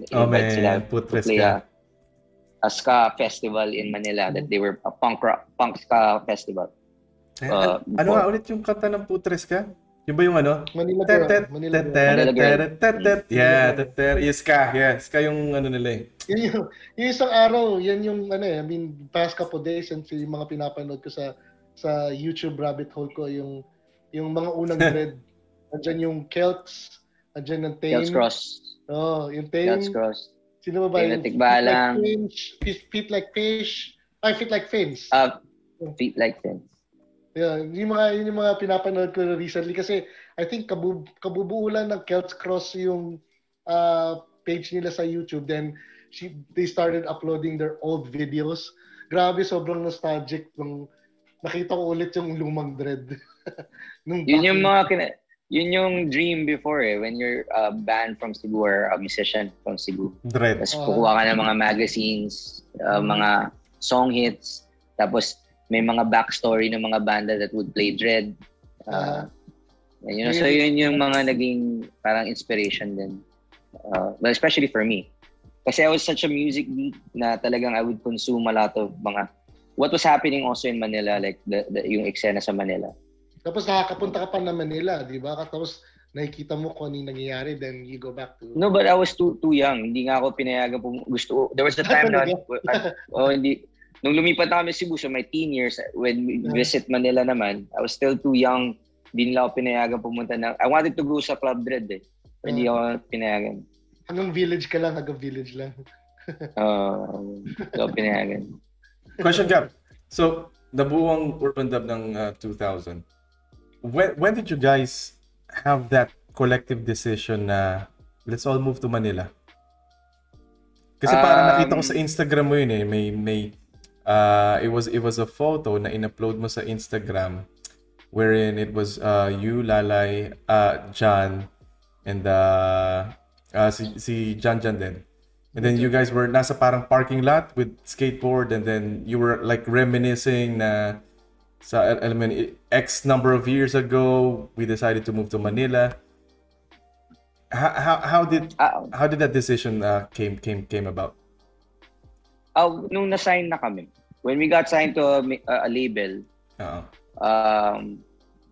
Para sa amin, and then pumayag pa yung label sa what we wanted na may creative control kami. So hindi na kami takot. To be honest, the only reason why we demanded stuff like that to the label that was offering was because yung mga horror stories na they want to change yung parang ganun. But when we found a label that would agree to that, kumbaga, okay, so now it's actually something na maybe could be a career for us and would be a good thing to try out. Pero yun nga, sabi ng label, if you want to do this, we sign you, but you have to move to Manila. Kasi Manila, you can't deny that Manila is the central for the music business, especially during that time na kasi MTV, Channel V, Mix was around. I mean, so, and all the publications, the newspapers, the radio stations that could get you national attention, magazines, whatnot, like Pulp, was all in Manila. So, kailangan talaga nandun to be able to promote the investment na ibibigay nung label. So, parang sa amin naman, sobra naman kung pati ba naman na, gusto namin si Cebu Spring kami. Parang sobra na masyado. I mean, it's also nice to have compromise. Yeah. I mean, in that sense. And we actually wanted to try it out. Parang gusto na namin din subukan na, kasi ginawa na ng Sheila and the Insects, ginawa ng Glitch, and it would be nice to be able to try it out. Na, tara, it's our turn. Kumbaga. So let's see what we can do with it. Ano yung storya nung nagbarko kayo papuntang Manila? That was before we got signed. Kumbaga, so pangalawang Manila nyo na yung na-sign na kayo, pangalawang Manila na yun. Manila na yun. Okay. Nung napanood kasi kami ng Sandwich sa Cebu. So they watched us play, and then syempre bigayan ng demos, they approached us, they like what our music and stuff. So and then si Myrene was the program director for NU107. Sabi niya, patutugtugin ko kayo sa Indaro yung demos. So I gave my CD. Even Keso, C8 helped us out a lot also spreading our music in Manila. Kasi dumating Quezon, napanood din kami, so bigay din ako ng demo sa kanya. So yun doon nagsimula. So nagkaroon na ng konting parang within the music scene, nagkaroon ng konting buzz yung songs. And then when we got played in the Raw, sa NU, nagkaroon ng traction yung mga kanta, lalo na when we gave Soul Searching as the first one. Hindi pa nga tapos yung influence. In-invite kami ni Mayrin pumunta ng Manila to perform. So, sabi niya, kami bahala sa gigs niyo. Kayo, ang gastos niyo lang is yung stay and yung paano pumunta. Since we were all students, more or less, kasi sila Lalay and John were still also finishing their, parang tinatapos pa nilang thesis nila during that 2002, 2003. Ayan. Yun yung unang salang namin sa Manila. So parang, hanap tayo sponsor. So ang sponsorship namin, hindi naman pumapayag yung aeroplano sa sponsorship na ganun Yung so nilapitan namin was WGNA, Super Ferry. So pumayag sila na back and forth, na barko. So gawa kami ng proposal letter na we're a aspiring Cebuano artist, a band that given the opportunity. Parang simulat talaga Patulong pa nga ako sa nanay ko paano i-type out na paano maganda. Kasi, nakakatuwa. Yan. Nakakatuwa. And alam mo yun. Pero naalala mo ba Gabby, yung first music video nyo na pinlay nationwide? Yung first single, Alert the Armory. Kasi yung unang album na lumabas was sa Embrace na Embrace na yun. Kasi Birth and Influence are independent albums. Yeah. And then Embrace was the first major album. The first single that we released was Alert the Armory. And then ang nag-direct na was Lina Dela ng Slapshot. Because we were all in the same label at that time, EMI. Saan pinlay itong music video na to? Sa Mix? Kasi since label, so na-play siya sa lahat ng channels. So at that point, naalala mo pa yung reaction mo or yung feeling mo nung napanood mo na, alam mo yun, guys, tayo to And this was... Yung paggawa pa lang ng video. Yung while we were making the video, parang syempre, parang wow. This is it, parang ganun. It was fun kasi may big budget may budget pa sila, yung mga labels may budget pa to really spend on music videos.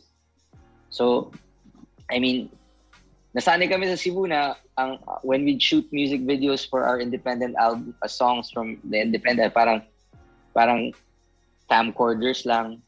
Wala pa naman mga DSLR na mga those kinds of cameras. It was all camcorders and stuff like that. Pero ito, DSLR na yung mga gamit. Ito, big rigs na. Cameras, yung big rigs. Mga rig. Camera. Kasi wala pa naman DSLR. Mga may VHS pa talaga sa loob. Wala. Mga cinema cameras siguro yung ginagamit yan. So, tapos may mga crane, dali-dali pa sila. So, I was like, full prod. Full prod. Production na kuya. Yeah. When the video came out, syempre parang, especially when it came out in, the same feeling that you'd probably get when you first hear your song on the radio. It was the same. Parang, wow, okay. That's cool. Nakaka-excite siya. Naalala mo pa yung naramdaman mo, yung reaction mo nung when one of your friends from Cebu sinabi na, "Uy guys, Gab, napanood kita. Damn. Narinig ko yung music mo sa radyo." Something na ganun. Naalala mo pa yun? Hindi na siguro. But I mean, I'm sure I was excited and parang kasi I mean, may halong hiya. Siyempre nakakahiya kasi parang, di ba? I mean, we're not out to do this naman.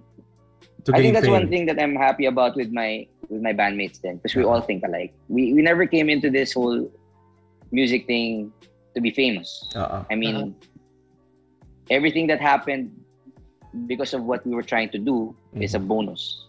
The main goal was always to just create. Kasi parang we enjoy the process of creating the songs more than even more than performing it, more than doing interviews and doing all the photo shoots and music videos and stuff. Yung process of, kasi it's the most intimate moment that you can have with yourself while you're writing it on your own. And then when you're with your bandmates, mga tropa mo, kaibigan mo, I mean, nothing is better than that. Yung high that you get, especially pag nakatapos kayo na kanta. Yeah. Sobrang sarap kaya, di ba? Collective effort. That's what's up. Pero, how about yung first gig in Manila? Nung na-sign na kayo. Suka. Suka.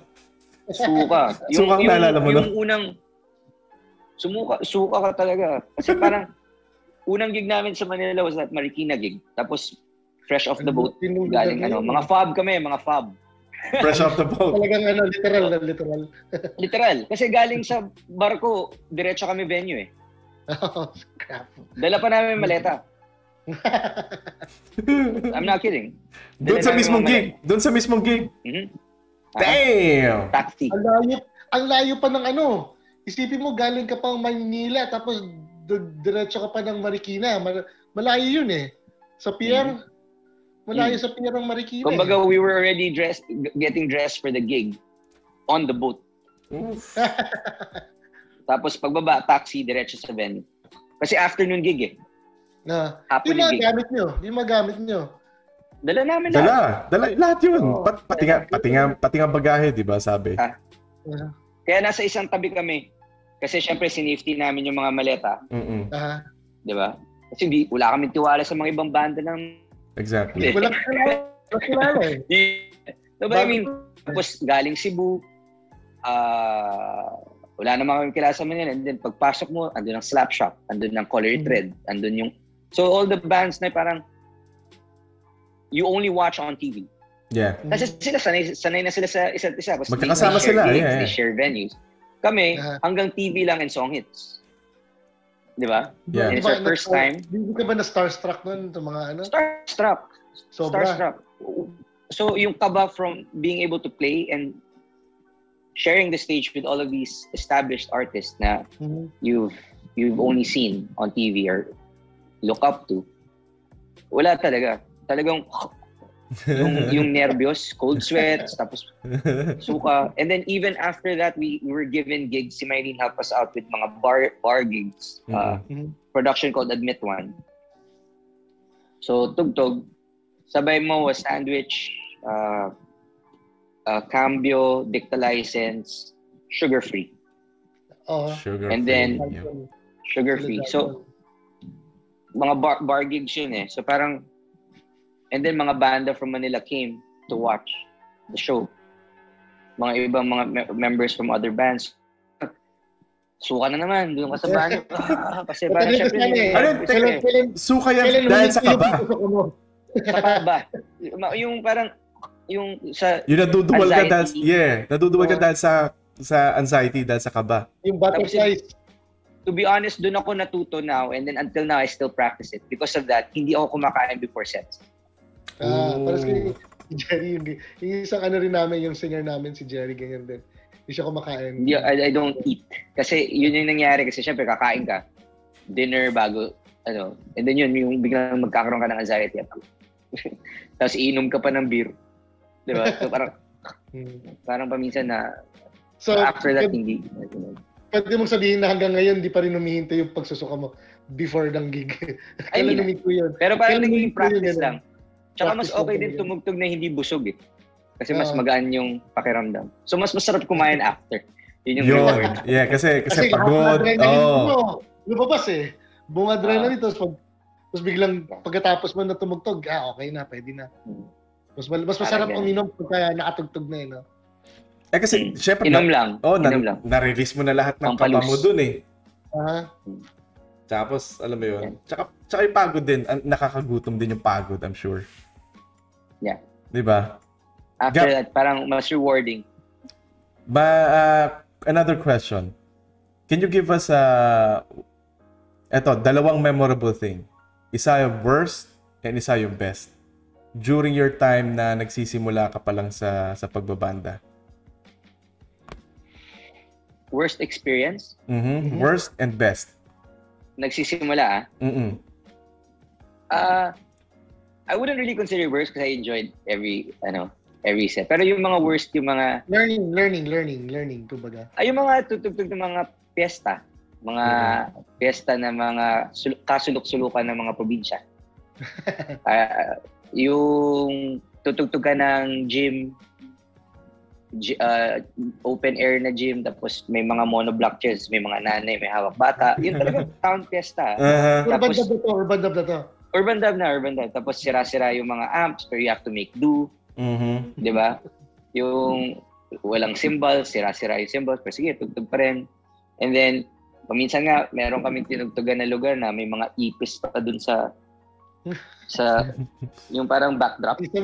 Sa gym parang tapos parang bukid na nga eh. Yung mga tablet na mga drum lang yung mga drum yung pinatungan lang ng plywood, tapos na yung stage. So, yung mga ganun. Barangay fiestas. But those were parang you pay your dues. I mean, I enjoyed it. When looking back, now, I mean, you enjoy those moments kasi parang everything else nga that happens na parang yun, napagdaanan namin yan. So, it makes you grateful when you actually get something that has more meaning or mas engrande na siya. So, I mean, like, salamat kasi meron akong mga pagdaanan na talagang pangit. Alam mo yun? But they were still fun. Ano naman yung the best na naalala mo ngayon? Teka, Jonas, at matanong, follow-up question kay Gabby. Kasi may mga na-interview na tayo before, may mga nakakwentuhan na tayo before, na na-experience nila yung mga, katulad nung sa interview natin kay Buwi, di ba? Yung about sa mga aggressive na crowd. Mamato ng sardinas, mga ganyan. Na-experience nyo ba yun? Yes, a lot. Nasubukan ko, nabato ako ng maputik na tsinelas. Kasi yung gig, maulan tapos putik. Tapos, syempre, pag tumutugtog ka, nakapikit ka, hindi mo kita. Yeah. Damn. Sa mukha. Sapul ako sa bibig. Oh, crap. Sapul sa bibig, tapos t-shirt. Wipe it off. Kumakanta ka nun, kuya? Keep playing. Keep playing. Shucks. And meron pang isa yata, may isang incident na may umepal na kumanta.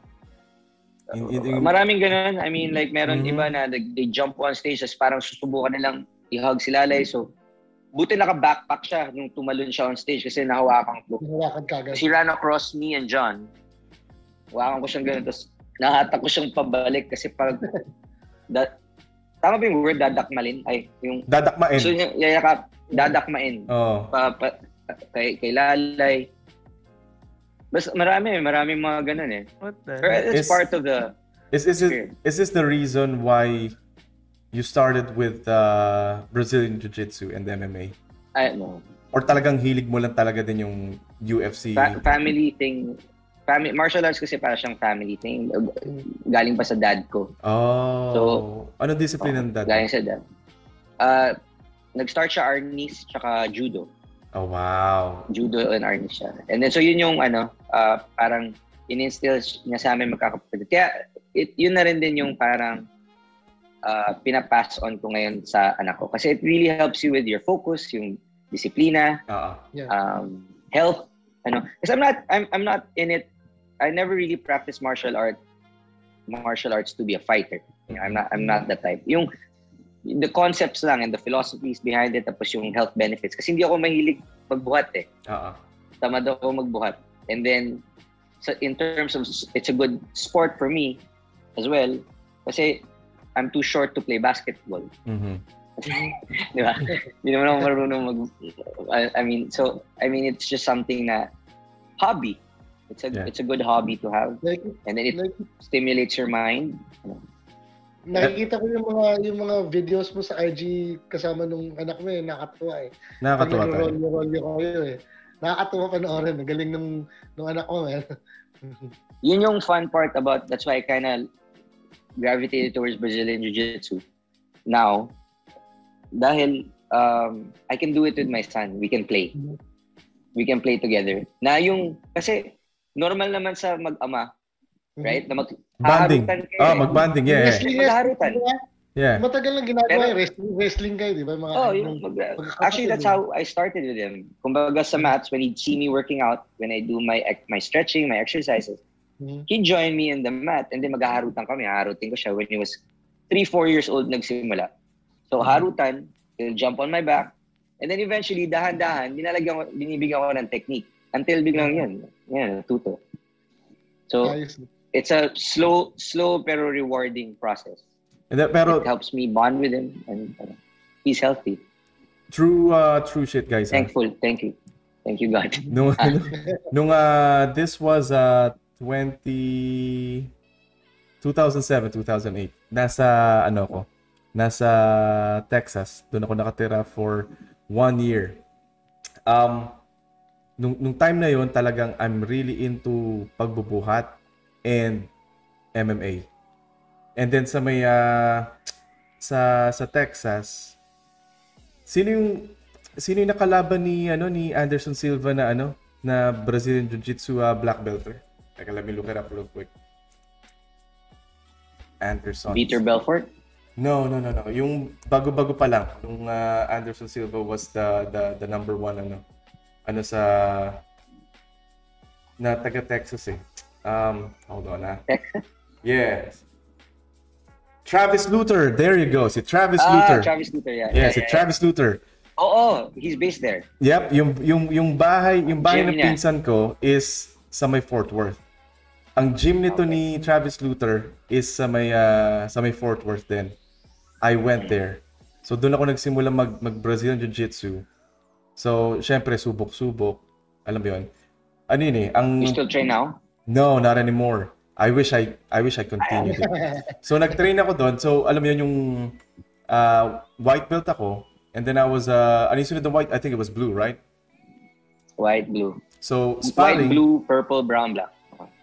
And may ano ako dito, may trivia ako dito sa kila Jones, kila HL after nito. Pero so sparring, may pinaano sa akin na blue belter. This time, around this year, brusko. Kasi nagbubuhat ako eh. I was 165 pounds of muscle. Yeah.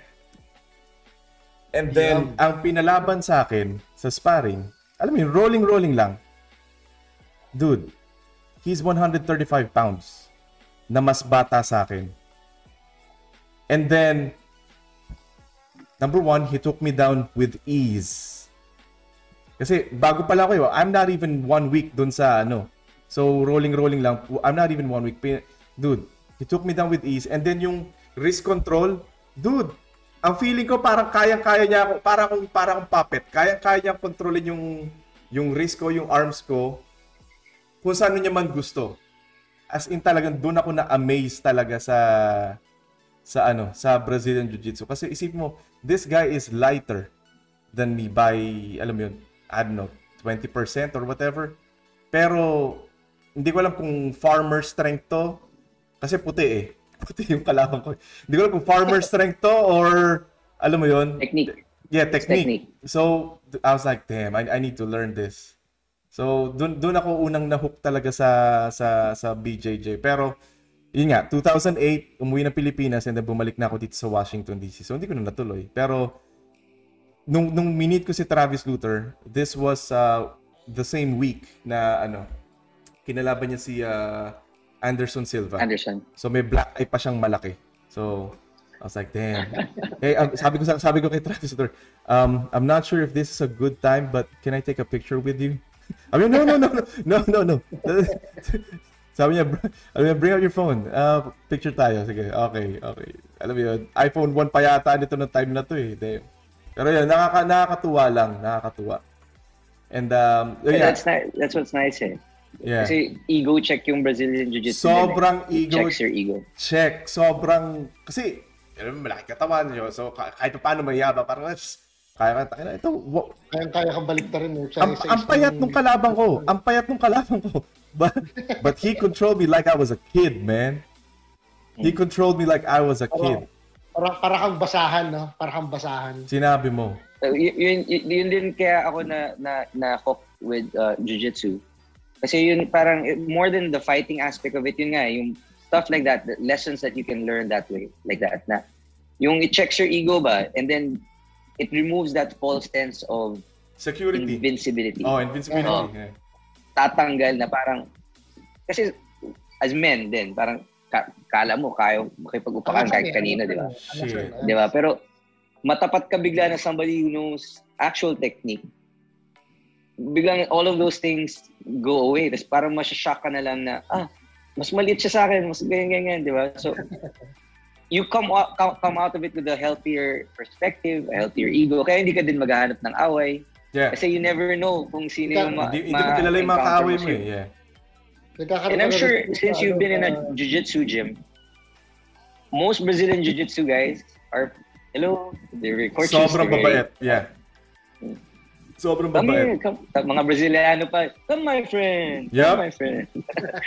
Eh mga sila Anderson Silva, sila Vanderlei Silva. Dude, naalala ko na ginagaya ko boss yan.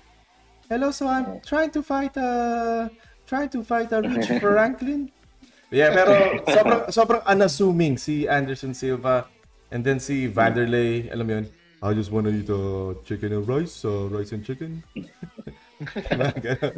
Galing talaga mag-gaya ng boses to si Bato. Kalmado. Pero, kalmado lang. Ito, question ko sa inyo. Bakit sa lahat ng disciplines, karate, taekwondo, PJJ, bakit black belt ang highest of the highest pagdating sa color of belts? Kasi nadumihan na yung white belt mo sa kaka-train. There you go! That's what's up! Yan ang paniniwala talaga na you start with white kasi wala ka pang alam. And then as you train, madudumihan yung belt mo. That's why naging tradisyon na alam mo yun, highest of the highest sa mga belts is black. Ibig sabihin, ibig sabihin, ang tagal na ng training mo. Pero I like the newer philosophy behind the belts. Yung kay Elio nasa in terms of the belt can only cover an inch of your ass. Yeah. Everything else is up to you. Up to you, yeah. Yeah. So the belt actually doesn't matter. It's the skill set and your willingness to learn. Yun yung mas importante. Alam ko merong I don't know if it's just the school or merong isang practice na discipline na wala silang pakialam sa mga belt parang ganun. May isang ganun eh. It's just fun to do. Parang ang jiu-jitsu kasi for me or martial arts in general, para siyang music din eh.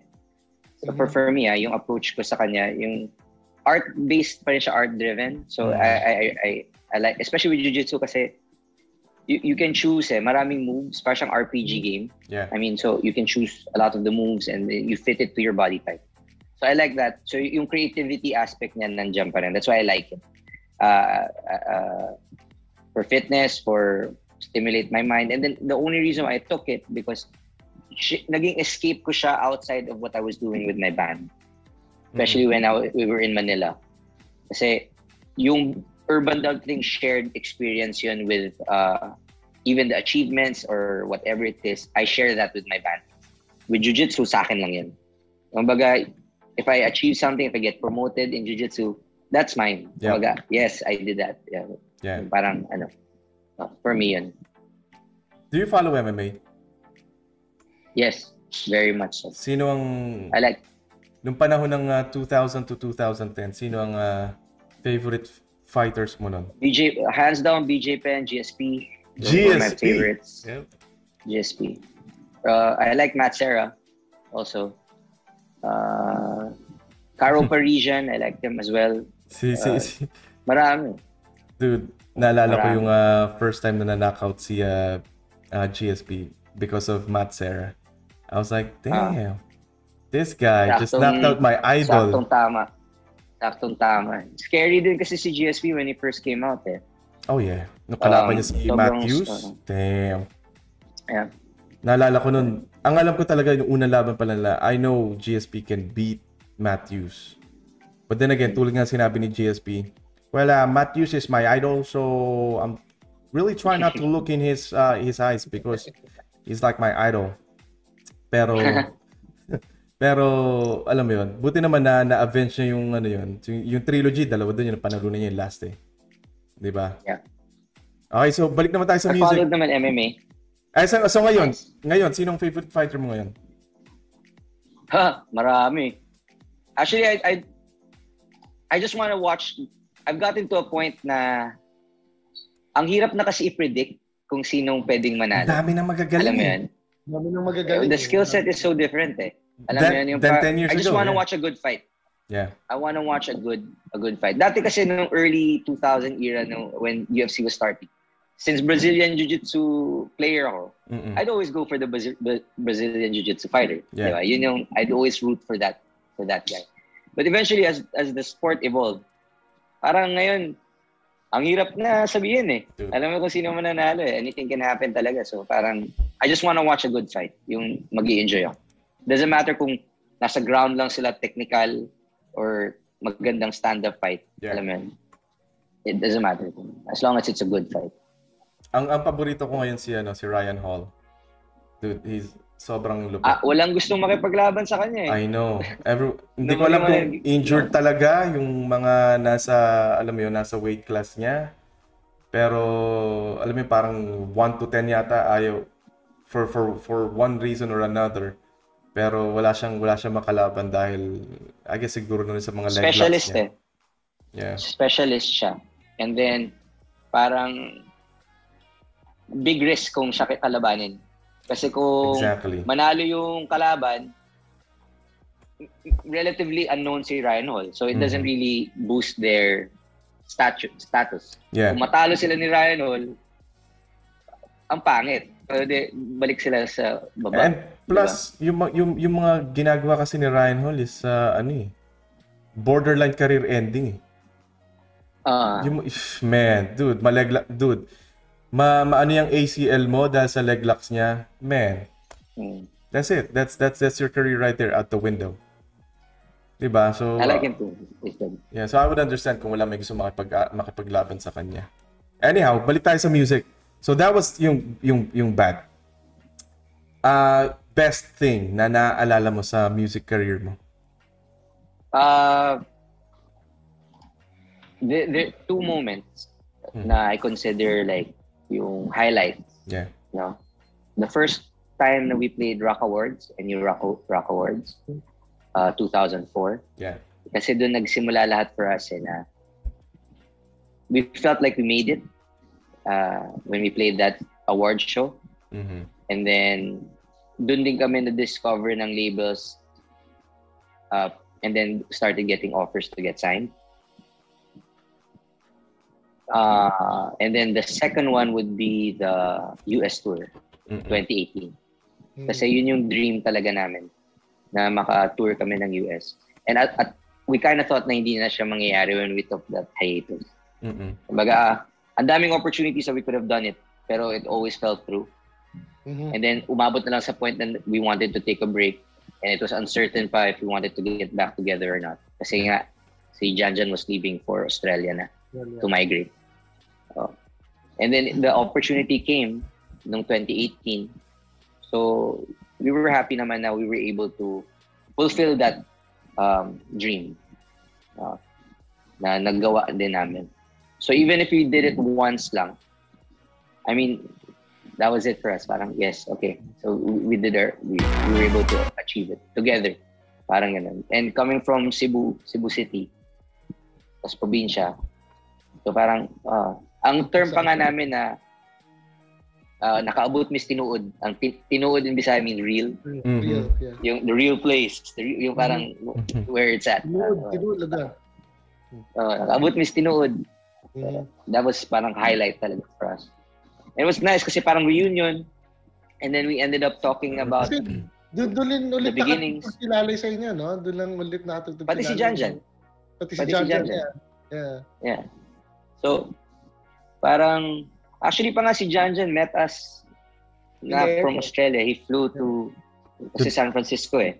Yun yung iniisip namin nun nung papunta kayo rito. So everything was set, schedule na. Taka, Di ba nag-migrate na si Janjan, ganyan. Yun yung hindi namin alam na ano. And then, he showed up, was like, what? Nice, ayos to. Yeah. So, he met us from Australia siya to, doon na kami nakita-kita. Ilang shows kayo nito? Ilang cities? We did 8. We did 8 shows. And these are San Diego? 8 shows, 7. Kasi alam ko may dalawang LA. Oh. Isang LA tapos isang parang malapit sa Newport Beach yung isa. Tapos nag-Vegas kayo. Nag-Vegas kami, Chicago. San Francisco. We did Houston. We played Houston. San Francisco. Maryland. New York. We played New York and then Maryland. Baltimore. Dude, sobrang saya nun. Sobrang... Yung Maryland show nyo, sobrang lupit. Lalo, alam mo yun, kaibigan namin si McCoy. And to see McCoy na, alam mo yun, to play with you guys, I was like, damn, that's... Sobrang ano siya nun sobrang kampante siya relax siya nung tumutugtog Because for a time nung umalis si Janjan, si McCoy played drums for us sa Urbandub. Sa mga gigs? Sa mga gigs, Rumeliebo siya. Sa isip-isip ko, that's my friend right there. And I've worked with them a lot with the Tower of Doom when we recorded Esoteric. He was our sound engineer. Yeah. And then when I did my first solo album, he was also one of my sound engineer and co-producer din siya. And then now, with the new stuff that I'm doing, he's one of the co-producers. Kasi bumalik na siya dito sa Pilipinas. Oo nga Pero may history din. May konting hugot Oo nga Siya nag-drums sa bagong single. Siya nag-drums. Siya pumalo na. Recording siya pumalo. Tell us about that, yung bagong single. Tell us about that, yung bagong single, yung Sun and Moon. How did you write this song? What is this song about? Pandemic, first lockdown sa Pilipinas. So syempre walang trabaho. Everybody was feeling anxiety and so all I could do was just walang gigs So tapos ang bad trip was all my gear was left in my my manager's house. Sa road manager namin, naiwan ko yung gear doon Rizal, tapos nag-lockdown yung Rizal. So basically pati yung gamit ko na quarantine. So natira yung acoustic ko lang dito sa bahay. So wala akong ibang choice but to just play my acoustic guitar. So I started writing simple songs with acoustic. And then I started posting these songs sa social media, sa Instagram. Ang tawag ko Lutong Bahay. Mga simpleng kanta lang na, yung alam mo yun, pag may nasulat lang ako, tapos share ko lang. Yeah. And then one of the songs was Sun and Moon. Anxiety, fear, walang work. So parang stressful ba? Yung, especially the first lockdown. Kasi hindi mo alam kung anong mangyayari. So instead of focusing on that, I just wanted to focus on things that bring me joy. So syempre, the first thing that I could think of was my son or my family. Diba? So yun yung sinulat kong kanta. Kaya siya parang lullaby. And it's a song that I wrote with my son in mind. Kaya Sun and Moon, kasi siya na yung beginning and end. Wow. Parang, di ba, simula ng araw mo at end ng araw mo, siya lang yung nasa isip mo. Alam mo ba, Kuya Gab, may istorya ako sa Sun and Moon So, ako kasi hilig ko makinig ng New Music Friday Philippines. So nakita ko yung song na to, siguro pang 5th, 6th down the list. Kasi sinashuffle ko lang, Kuya. So, gusto ko, ito selfish question, Kuya. Sinong gumawa ng album cover? Ang galing kasi. Na Sun and Moon? Ganda. Nagaganda na sa Yung artwork. Yung artwork ang ganda. Taga Tower of Doom. Ito taga Tower of Doom. His name escapes me right now, but I can find it. Wait. His name is here. I never met the artist. I never met the artist I never met him. But his name is in the credit. Tapos ganun pala yung story ako, Yagab. Kinilabutan pala ako. Flashback. Drive lang ako nun. Pero ano siya, kuya, maganda siyang drive song. Gusto siya pag ano. Mellow. Mellow. Hindi ko Sige lang, kuya. Pero steady. Na-appreciate ko lang. Pwede ba ako mag-time out? Actually, mag-break muna tayo. Let's play Sun and Moon. And then we're gonna play next si Monty end of October. So, teka, basa muna tayo mga comments. Si LA, umpisa natin kay Ons. Tong, sabi ni Gerald Lopez, Milan. I remember first live ko sila napanood sa Riverbanks Amphitheater. Grabe sila pag nag-sound check. Wala pang tao, idol Gab. Nanonood pa rin sa atin si Neil, si LA, si Livan. Livan, kamusta? Gerald Lopez Milan. Si Ons yan, si Ons. Alright, so play muna natin Sun and Moon. And break muna. Yep, we'll play Sun and Moon muna. Abangan nyo to. Ito ang bagong single ni Gab, Sun and Moon. And then we're gonna play next is End of October by...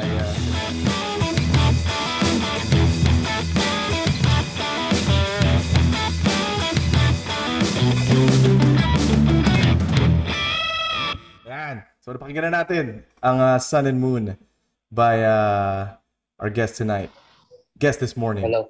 Mr. Gabby Alipe. Sun and Moon. And then yung second video is End of October by si Monty, ng ating co-host na si Jonas. Trivia guys, iisa lang pala ang drummer ng Sun and Moon and End of October. Parehong si Makoy Manuel. Alright. And we're back. Yeah. Loud and clear. Nagpalit ako ng kasi mamamatay na yung isa kong AirPod. Hello pala kay andyan pala nanonood pa si Livan. Livan, yup. Hi, Livan and Haru, sila yung nag-alaga din sa amin when we were in LA. When we went on that tour.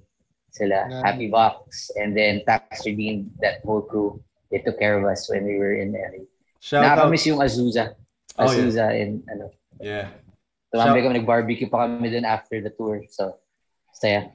Shout out kila Haro and kila Livan. Si Haro may utang pa sa akin na barbecue yan. Kasi nung tinur ko yung December Avenue dito, sabi niya sa akin na dadalhin niya daw kami sa kanila sa Azusa tapos magba-barbecue daw. Pero hindi naman natuloy. So Livan, Haro, may utang pa kayo sa akin na barbecue ha sa next na tour ko. Okay? Anyhow, balik na tayo sa questions natin kay Gabby. Program. Let's go back to the program. Back to the program. Gab, eto na ngayon, pandemic na. Right? So, nasan ka nung in-announce sa buong Pilipinas na lockdown na? And what was your reaction nung in-announce yun?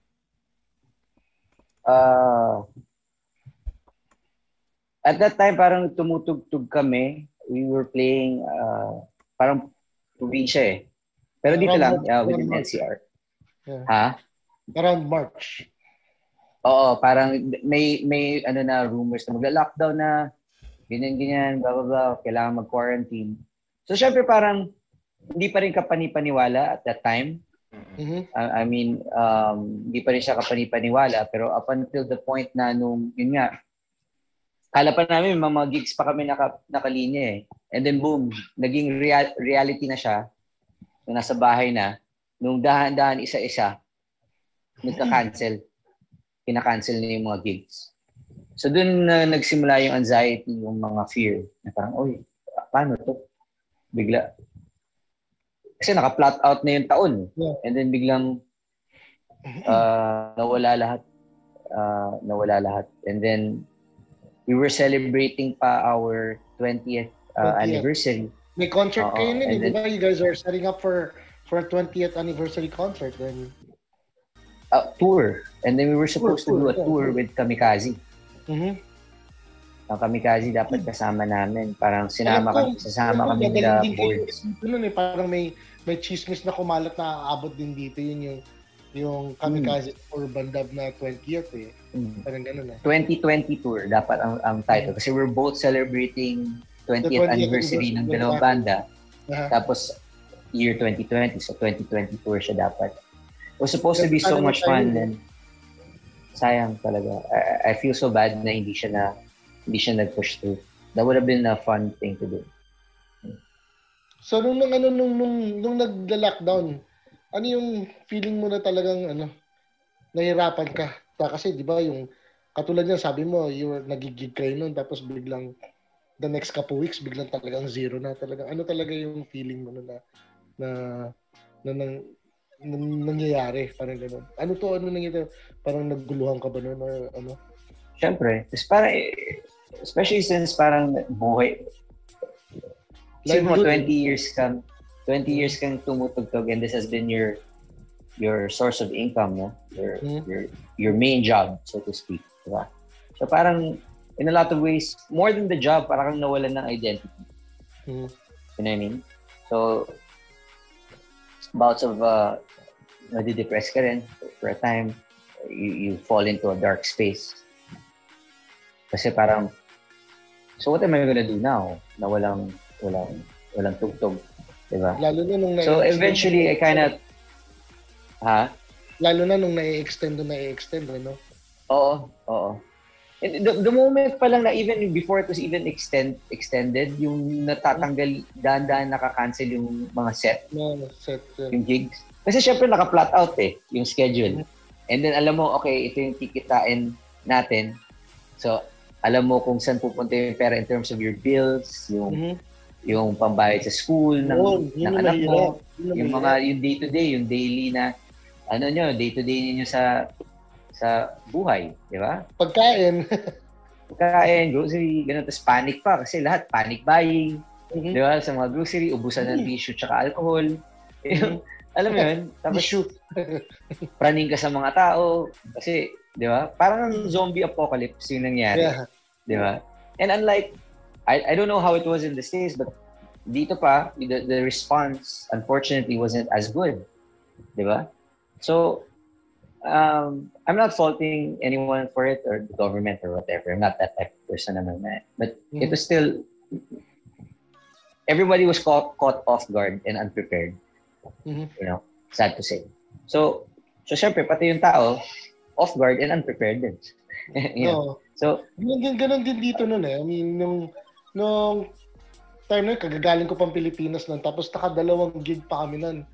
So, after that, sabi namin mukhang ito na yung last gig kasi kumakalat na yung chismis no? Kumakalat na yung chismis na baka mag-lockdown. Ayun na nga, nangyari lockdown and then ganun din, marami na rin kami naka-schedule. Pero I mean, fortunately, dito naman sa amin, yung pagbaba na namin is parang yung hobby lang namin, not like you na talagang tinamaan kayo ng masama kasi livelihood niyo yun Tapos, kami nun, ganun, nalulungkot din kami kasi nawawala na yung hobby namin na tumugtog tsaka yung mga kabanda ko, matagal ko na hindi makikita, para ganun, para nakakalungkot din. Tapos we had our schedule din, yung practice namin na every Friday for the past 4 years. Yeah.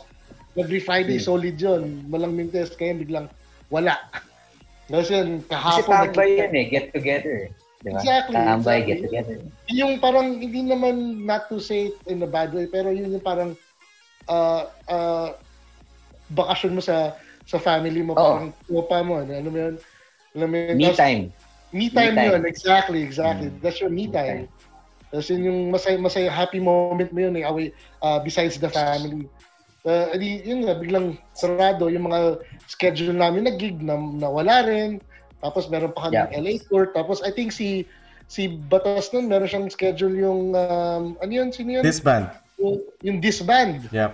Meron lang, papunta na sila rito. Parang yun. Nilalakad ko na yung petition nila nun. Yeah, naka-schedule na rin. Tapos hanggang wala. Bang. And I heard parang si Aya. Si Aya and si Kichi. Yeah. Diba? So dadalhin din sana namin si Aya and Kichi dito. So, speaking of, hello nga pala kila Aya, kila Kichi, kila Sandy. So yun, magtutour din sana dito. Ayun, sayang, hindi natuloy. So, nakakalungkot din talaga kasi maraming plans din talaga na naudlot. And Yeah. Personally, ako din kasi, I was really looking forward dun, especially dun sa Aya and Kichi tour ko, tour namin dahil 2004, 2005 pa lang, idol ko na yung mga yan eh. Alam mo yun? Sobra. Diba? Wag na wag. Aya is one of my favorite vocalists. Yeah. Hands down.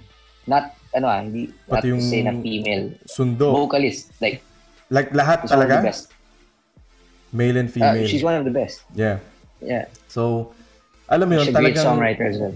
Looking forward talaga ako dun. But then again, ayun nga, there are things that are, alam mo yun, out of our control. So, ayun, we just, and I think, yung nung sinabi ko sa this band na, hey guys, we might have to postpone this dahil nga sa ang unang response nila sa akin is, actually, Sir Batas, talagang gusto din namin sabihin sa yan dahil kami din mismo, natatakot din kami. And, alam mo yun, hindi rin sila comfortable na pumunta dito with the whole pandemic. Kasi noong time na yun, New York was #1 sa buong mundo. Oo. As far as new cases are concerned. So, takot din sila. Eventually, months after that, US was #1 around the world. So, talagang takot na takot din sila. So, it was a sigh of relief sa side ko din na, okay, at least naintindihan din nila yung side ko na safety first muna tayo. And then, alam mo yun, balik-balik na lang sa mga US tours once everything opens up and everyone is safe na. Diba? Well, I hope it changes. I really do hope it changes. Kahit nga limited seating lang. Yeah, dito naman hopefully we figure it out. Actually, dito sa lugar namin, medyo okay na kasi marami nang nava-vaccine, may mga ibang states na nag-100% na sila. Like dito sa Virginia, 100% na ang mga capacity. Restaurant. Capacity, 100% na. Nang isang araw nag-restaurant kami, kumain kami sa restaurant, parang ako yung nanginginig kasi tabi-tabi na yung mga nakaupo eh. Parang nakakanginig. Iba na yung feeling ngayon eh. For the whole year. Yeah. Distant ka sa hindi mo kakilala or basta sa tao, distansya ka. Even sa family ko, distant ako nung Kasi ayaw ko silang mahawa kung meron man ako or what eh.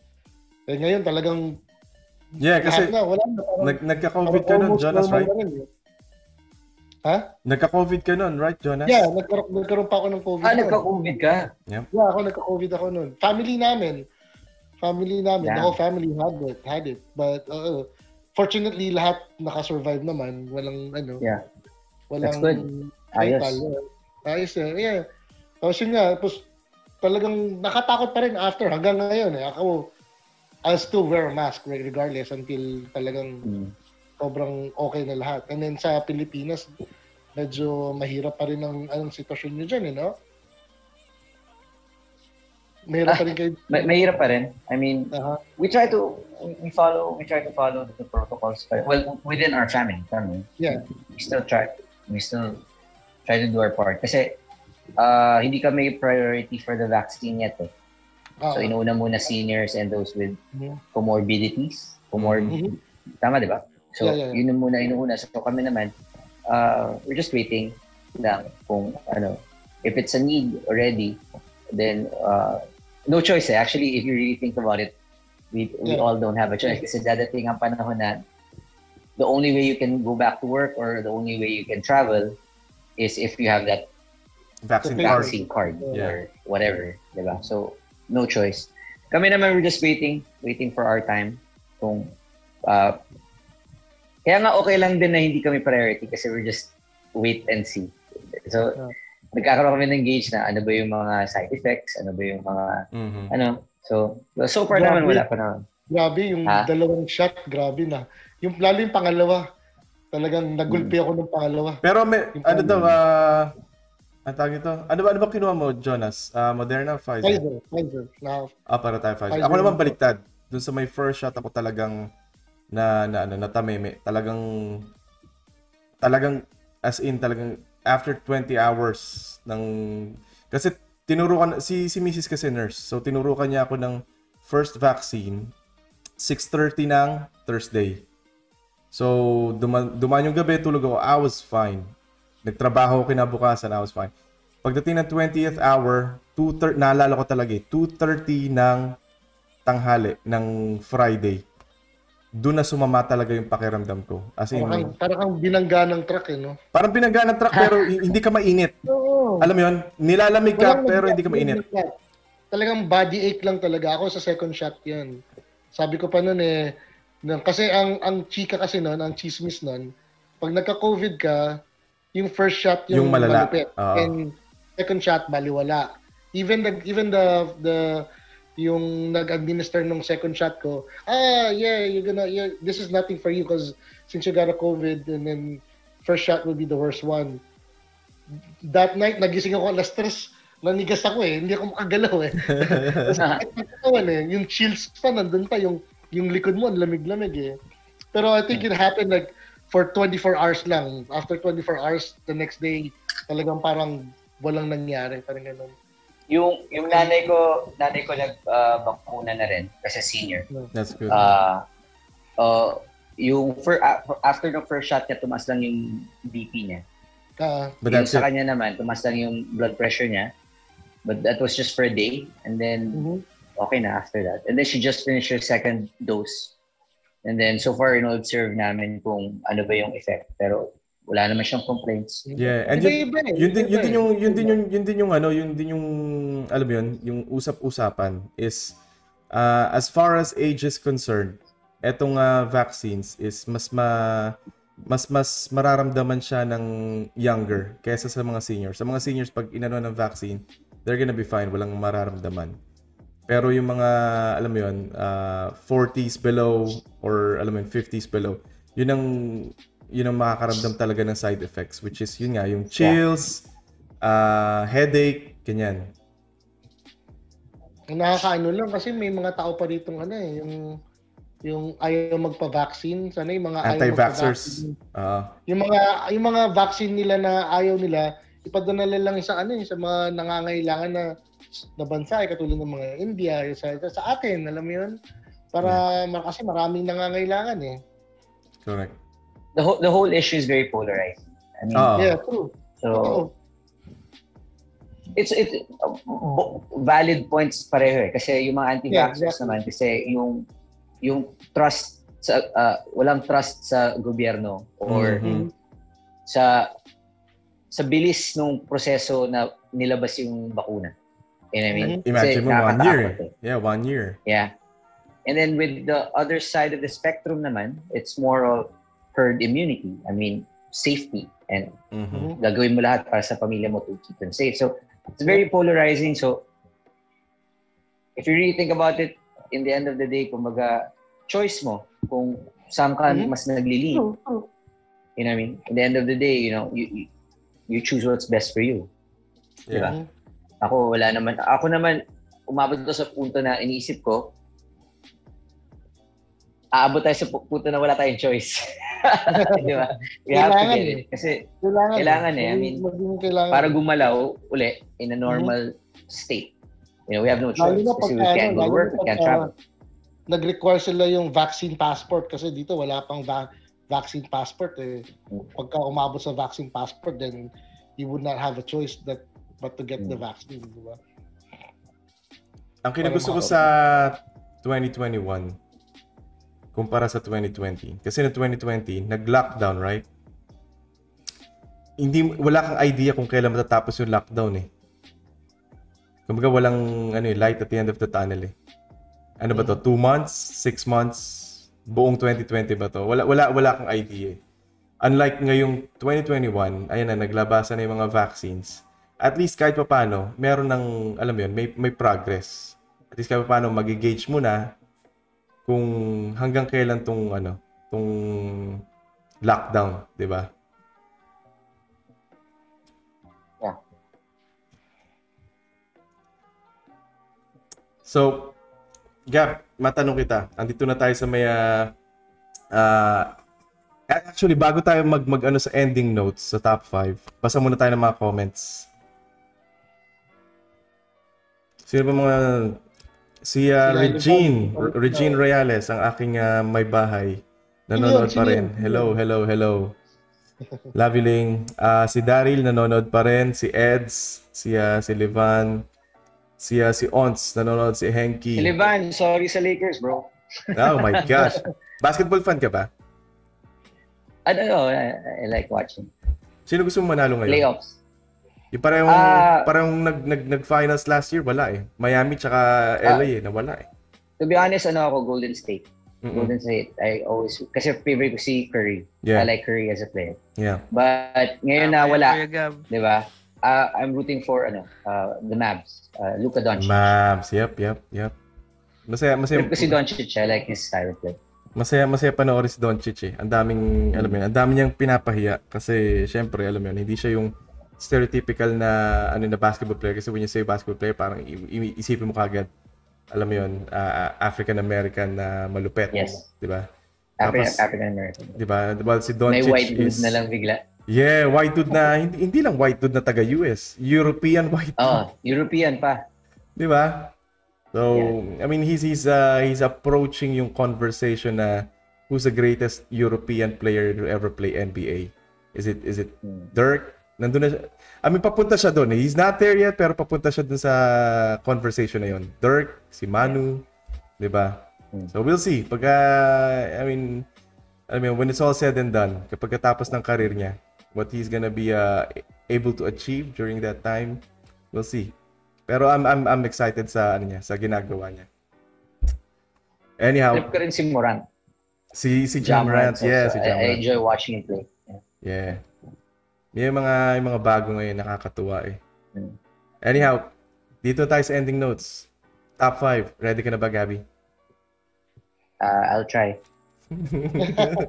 Top 5. Simula tayo sa top 5. So, etong top 5 na to, magsimula tayo sa top 5, tas top 4, top 3, top 2, top 1. So, top 5.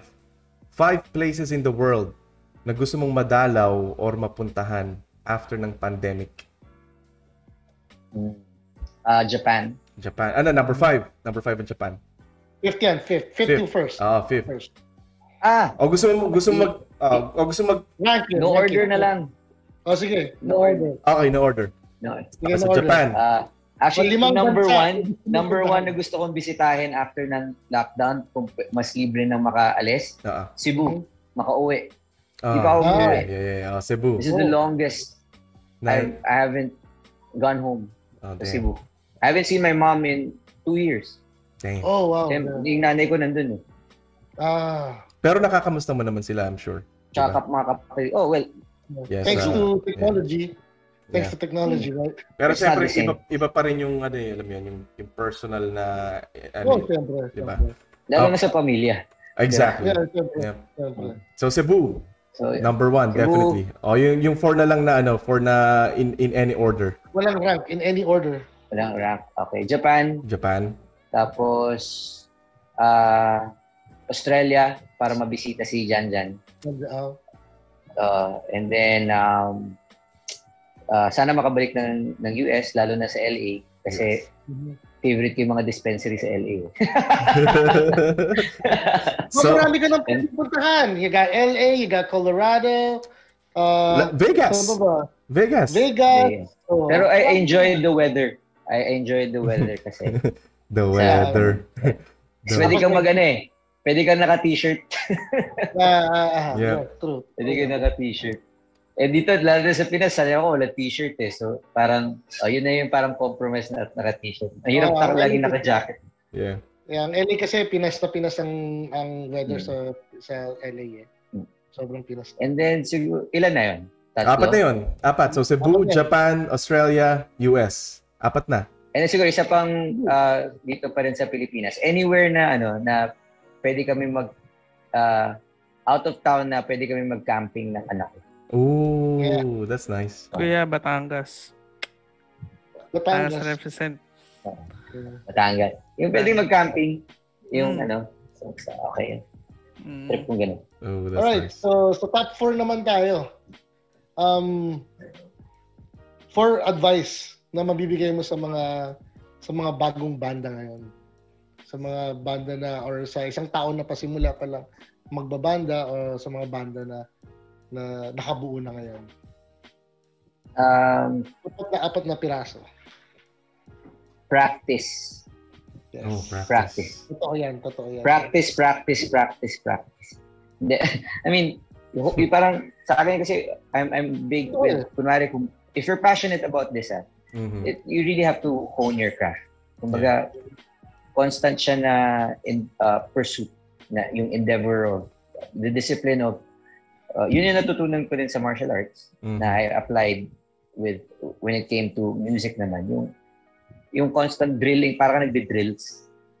So even like dito sa bahay, like I still continuously write kahit na and I write songs na not necessarily kailangan kong i-release or I'm not thinking outwardly na I'm making a hit song. Nagsusulat lang. It's like a exercise. Skill. Nag-skill ka lang. Oh, parang I may idea ako na naiisip sa na mga lyrics or words or phrases. I write it down habang nagkakape or whatnot, kahit sa phone lang. Yeah. Or i-voice record ko yung melody. Ganun. Yung constant being immersed in your craft. Yun yung isa. And then, try your best not to do it for the fame. You know what I mean? All of that, the money, the fame, and stuff like that, you should always consider that as a bonus. Kumbaga, yun yung byproduct of the hard work and the passion that you put into yung gusto mong gawin. If this is what you really want to do. Yeah. Diba? So, yun. Speaking of practicing yung songwriting, may natutunan ako dito kay Asia L. Kahit ang bata pa ito, minsan may mga natututunan din ako dito eh. Sinabi ni Asia L, ano yung sinabi mo nun about songwriting? Na para siyang gripo na may kalawang. Sabi ni Ed Sheeran yun. Ayun, sabi ni Ed Sheeran. Yeah. Documentary niya. Parang gripo daw na makalawang para daw matanggal mo yung kalawang. Kailangan mo buksan lang yung gripo. Pagiging clear na yung tubig. Nalalabas nun sa gripo ngayon. So parang ang ganda lang na worldview nun, na mindset. So basically, keep on writing songs until mahone mo na yung craft mo. See, I mean, yun yung mga bagong kanta ngayon, those were just songs na lutong bahay. Yeah. Acoustic lang, simple. 'Di ba? Tapos naisipan lang namin sa tower room na tara record natin para may ma-release. May ma-release ka. So yan, Sun and Moon. Tapos may a few songs that are about to come out. It's just like that. It's an exercise lang of kasi outlet siya eh. You know, music is an outlet for me then too. Like, parang therapeutic na rin siya ba? So, and it's the only thing I know that I can do. Diba? Na parang naging part na rin siya sa pang-araw-araw ko. So, yun lang yung ginagawa ko. Pero nakakaano din. Parang bilang sa akin, sir, bilang new breed. Di ba? Kayo yung parang naging establishment. Kayo, iba mga Eraserhead, sila Libondia, mga generation nyo. Parang hearing from you directly, parang naging encouragement siya sa akin na mas lalo i-pursue ang OPM. Kasi doon ko nakikita yung parang yung respeto sa musika na tinatawag na meron kayo na always bilang sa akin personally nilook up ko. So on behalf of the movement, kami mga bata, salamat sa inyo, salamat sa generation. Kaming mga bata. Tayo mga bata. Sincere. Apo. Pero yun nga po, salamat nga po ng madami. Salamat din.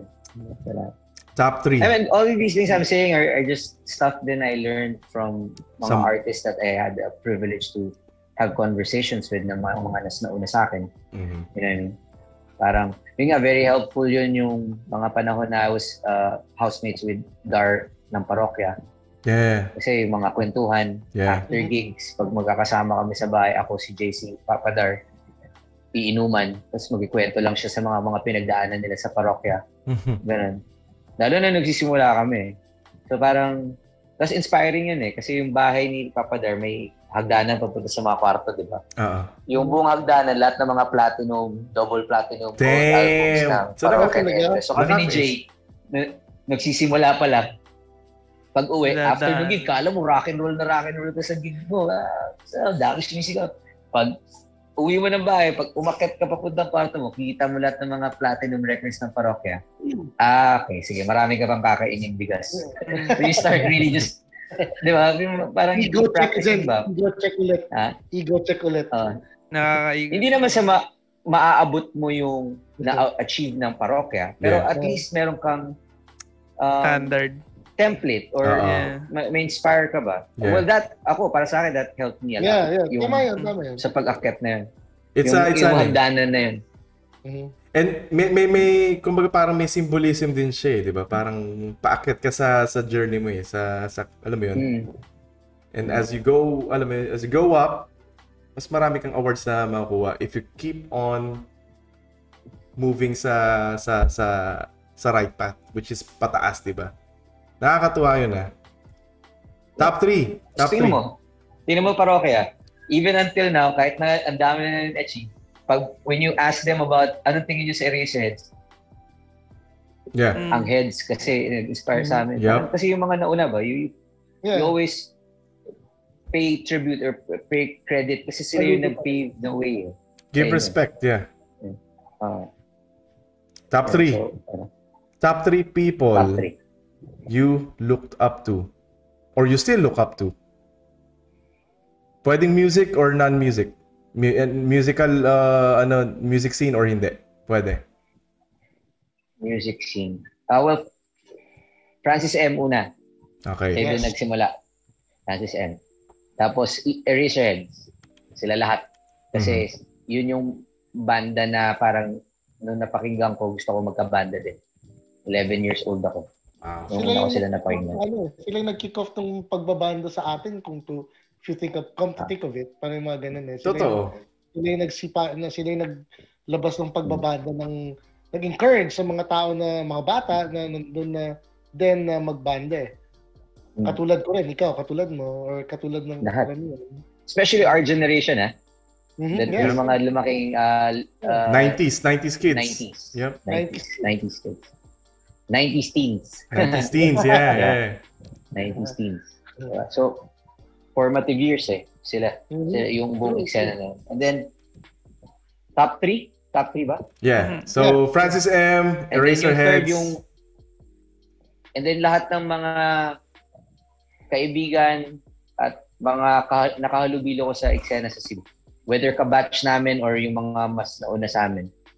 Dang. Kasi I think one of the best things na kaya din kami umabot sa kung ano man yung na-achieve namin was because we were always encouraged by the people back home. Yung eksena namin. Regardless of genre. Kakaiba kami mga genre lahat. Even kunwari magkapareho kami ng style na rock, pero there's always a distinction. May magkakaiba pa rin approach and style, but everybody was just teaching each other. Kumbaga we were all learning and that was very helpful sa amin. Kaya siguro kami nagkaroon ng lakas ng loob. Lakas ng loob to be able to represent Cebu sa Manila, sa national na eksena. Kasi alam namin na if ever this fails, pag uwi namin Cebu, we still have a home. Yeah. So, credit sa eksena namin. So, That's a nice list. Okay. Top 2. Oh. Dalawang artist na gusto mo pang makalaborate. Marami ka ng marami na kayong di ba? Katulad ng mga Franco, marami kang mga side project na nagagawa mo na. Sino pa yung mga gusto mo pang maka-collaborate? Kahit International and local. International or local. Whatever. Yeah. Dalawang artist. Local, dalawang international. No, kahit dalawa sa buong mundo. Dalawa sa buong mundo. Pwedeng dalawang international or dalawang local. But if it makes it easier for you, dalawang international, dalawang local, pwede. Sige. Local, kasi hindi ko pa sila nakatrabaho. Pero I'm a fan of their work. Army Milyare. Tapos Gary Granada. Dharma. Yes. Tsaka Gary Granada.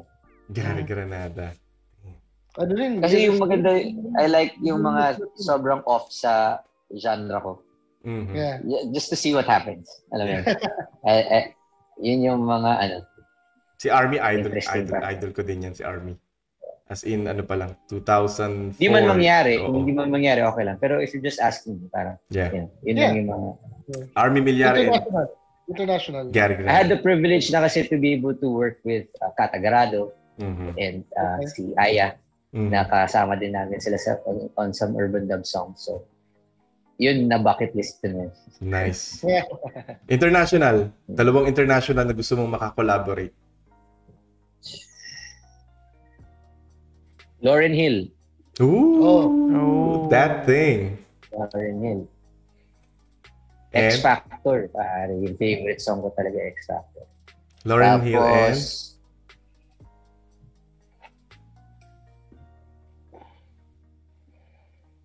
Gusto ko buhayin si Jeff Buckley pa. Parang pwede siya mabuhay uli. Dang. Yun na lang. Parang mahirap. So, yun yung two favorites ko. So international, Lauryn Hill, Jeff Buckley. Local, Army Milyare, Gary Granada. Damn. That's a nice list. Okay. Top 1, ready ka na, Gab? Last question, top 1. Michael Jordan.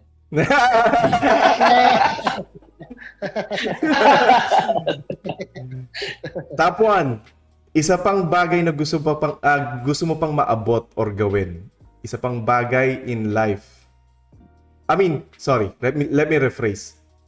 Ano ang nag-iisang bagay na gusto mo pang maabot at or gawin sa buhay mo? Mahirap na tanong yan. Kasi marami, di ba? Marami ka pang gustong gawin, marami ka pang pangarap. Pero ano pa yung gustong yung nangingibabaw? It could be hindi related sa music. Hindi na kasi para sa akin eh. I'm sure how many of you have kids? So more or less it's all everything that you achieve now and or you want to achieve it all goes parang just being a great parang father. Parang as cliche and as corny as it may sound pero parang ganun na yung nangyayari. Kumbaga secondary na lang yung personal gain. Exactly. You know what I mean? Kumbaga parang it's their turn na di ba? Yung may ma-achieve lang ako para alam ko na maging steady siya habang lumalaki. Tama yan. Sana ganun. Yun yung gusto kong i-claim sa universe. Damn. I will it to happen. Yeah. And I'm sure lahat naman ng lahat ng mga magulang, alam mo, syempre wants the best for their kids and I'm sure everyone can relate to your top 1. I mean, ako personally, I definitely can relate.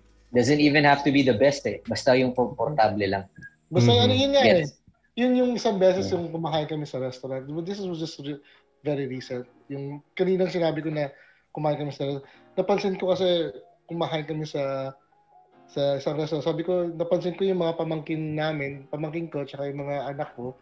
No, sabi ko, ang swerte nitong mga batan to kasi sobrang nung time natin tayo we had to strive for what we wanted, you know, parang ngayon sila sobrang komportable sila na wish pasalamat ako na nabibigay natin sa kanila alam mo yan na hindi man matapos ngayon basta kailangan tuloy-tuloy yung sinasabi na na talagang nasoswertehan ako sa mga bata ngayon na mga na nabibigyan natin sila kung ano yung gusto nila, hindi sila nahirapan tulad ng mga pinagagawa natin noon.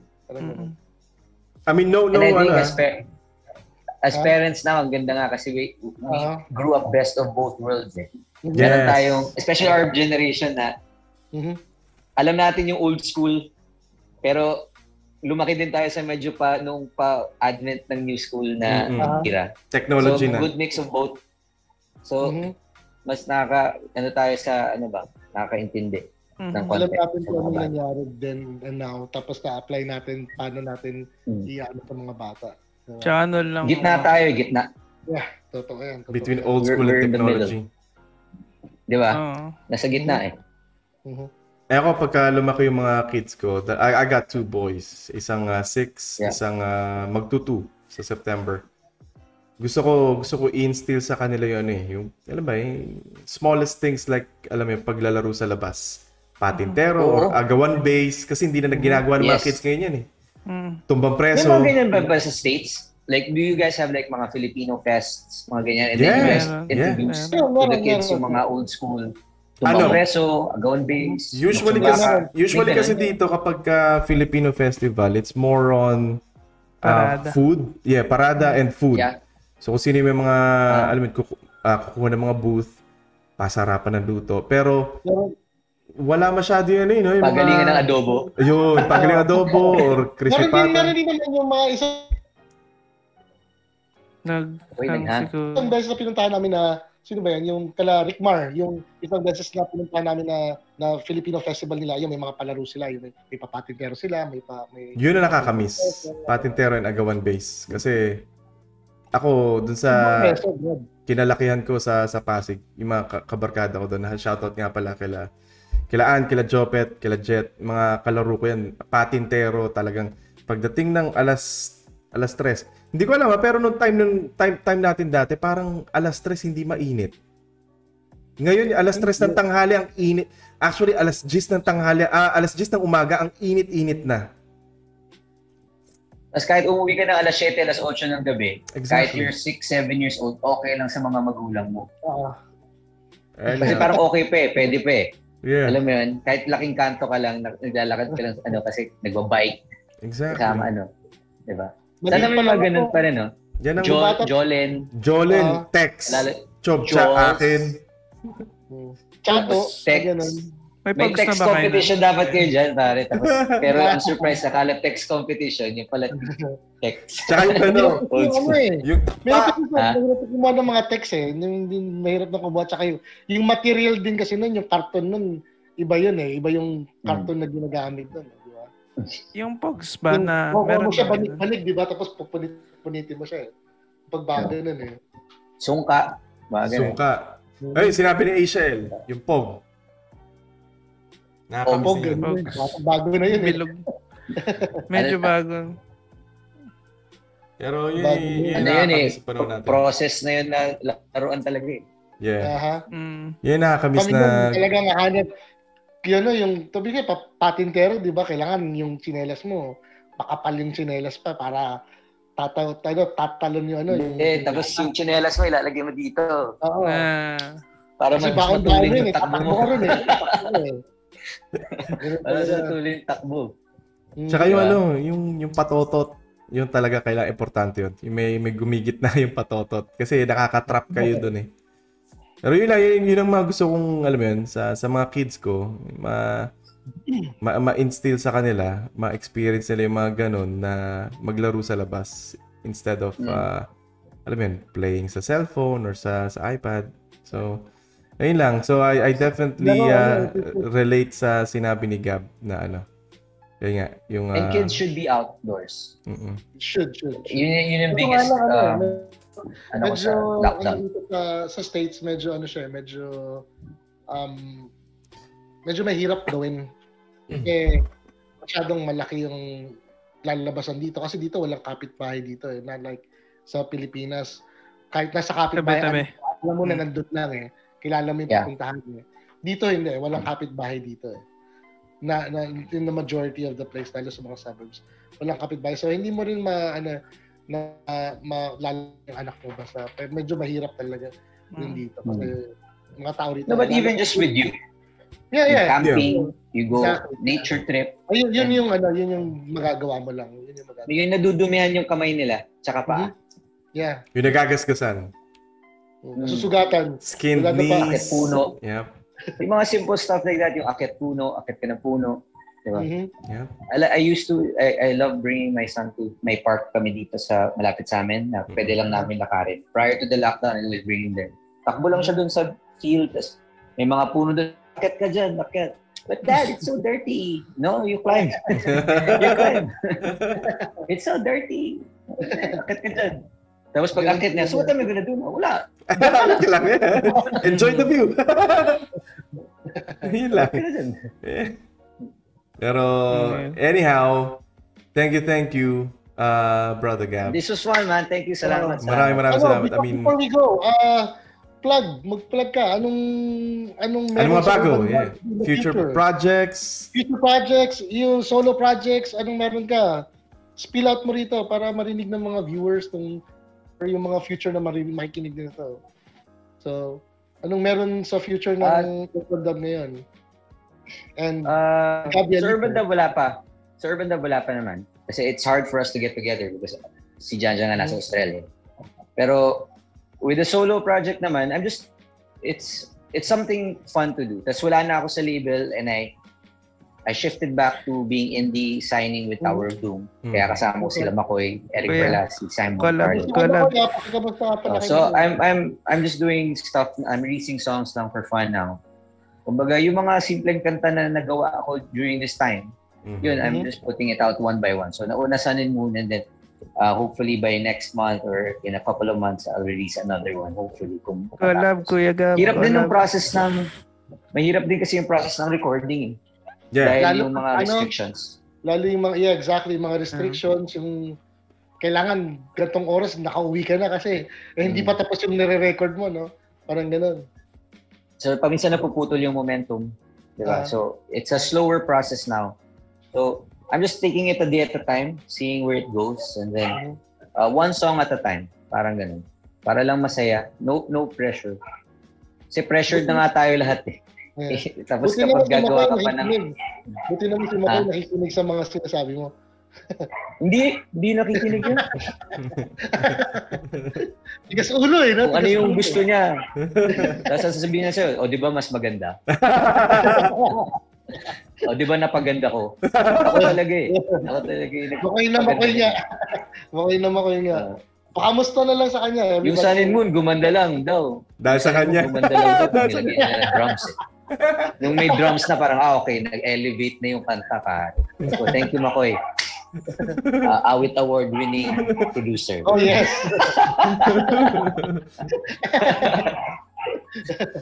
Oh my God. Multi-Awit Award-winning producer, Makoy.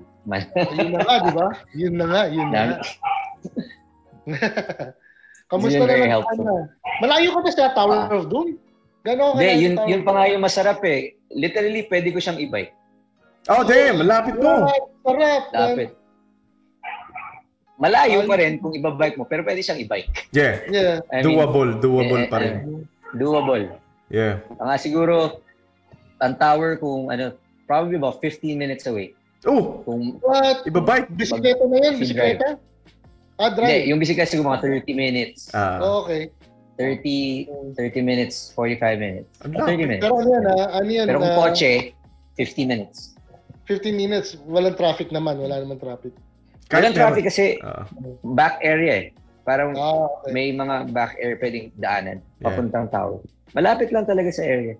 Sobrang lapit. So it's very convenient for me din. Dang. Thank you, Gab. Maraming salamat. Dude, this was fun, man. Thank you so much. By the way, salamat. Kung alam mo, kung comfortable kang lumabasin, makipaghalubilo, uwi ako ng July. Uwi ako next month. Kita-kits tayo. Inom-inom. Yosi, whatever. Pag may bakuna. Yep. Ako may bakuna na. Okay na. Yeah, pag nabakunahan na. Yeah. Okay, Doc. Thank you, Gab. Maraming salamat. And sana maulit. Sana maulit, ha. Hope to see you guys soon, man. Salamat. Sana maulit. Pag medyo normal na lahat ulit. Damn. This was nice, man. Thank you sa inyo lahat. And ayun, so uulitin. Alright. And this has been Toggle Switch. Teka, sana ba yun? This has been Toggle Switch, guys. Maraming salamat. And thank you sa panonood. And until next week. Bye, guys. Next week, ang ano naman natin is Secret muna. No, sabihin natin. Sige, si Jinky Tuazon, manager ng ng Silent Sanctuary and tag nito. Yeah. Mabigat-bigat tong susunod, kuya. And then pagdating naman sa gabi, gabi dito, Sunday ng umaga diyan, si Paco, Ares Paco Tiaga. All right. So kita-kits ulit next week, guys. Next weekend. Dito sa Toggle Switch. Guys. Thank you guys. Thank you guys. And to end this podcast,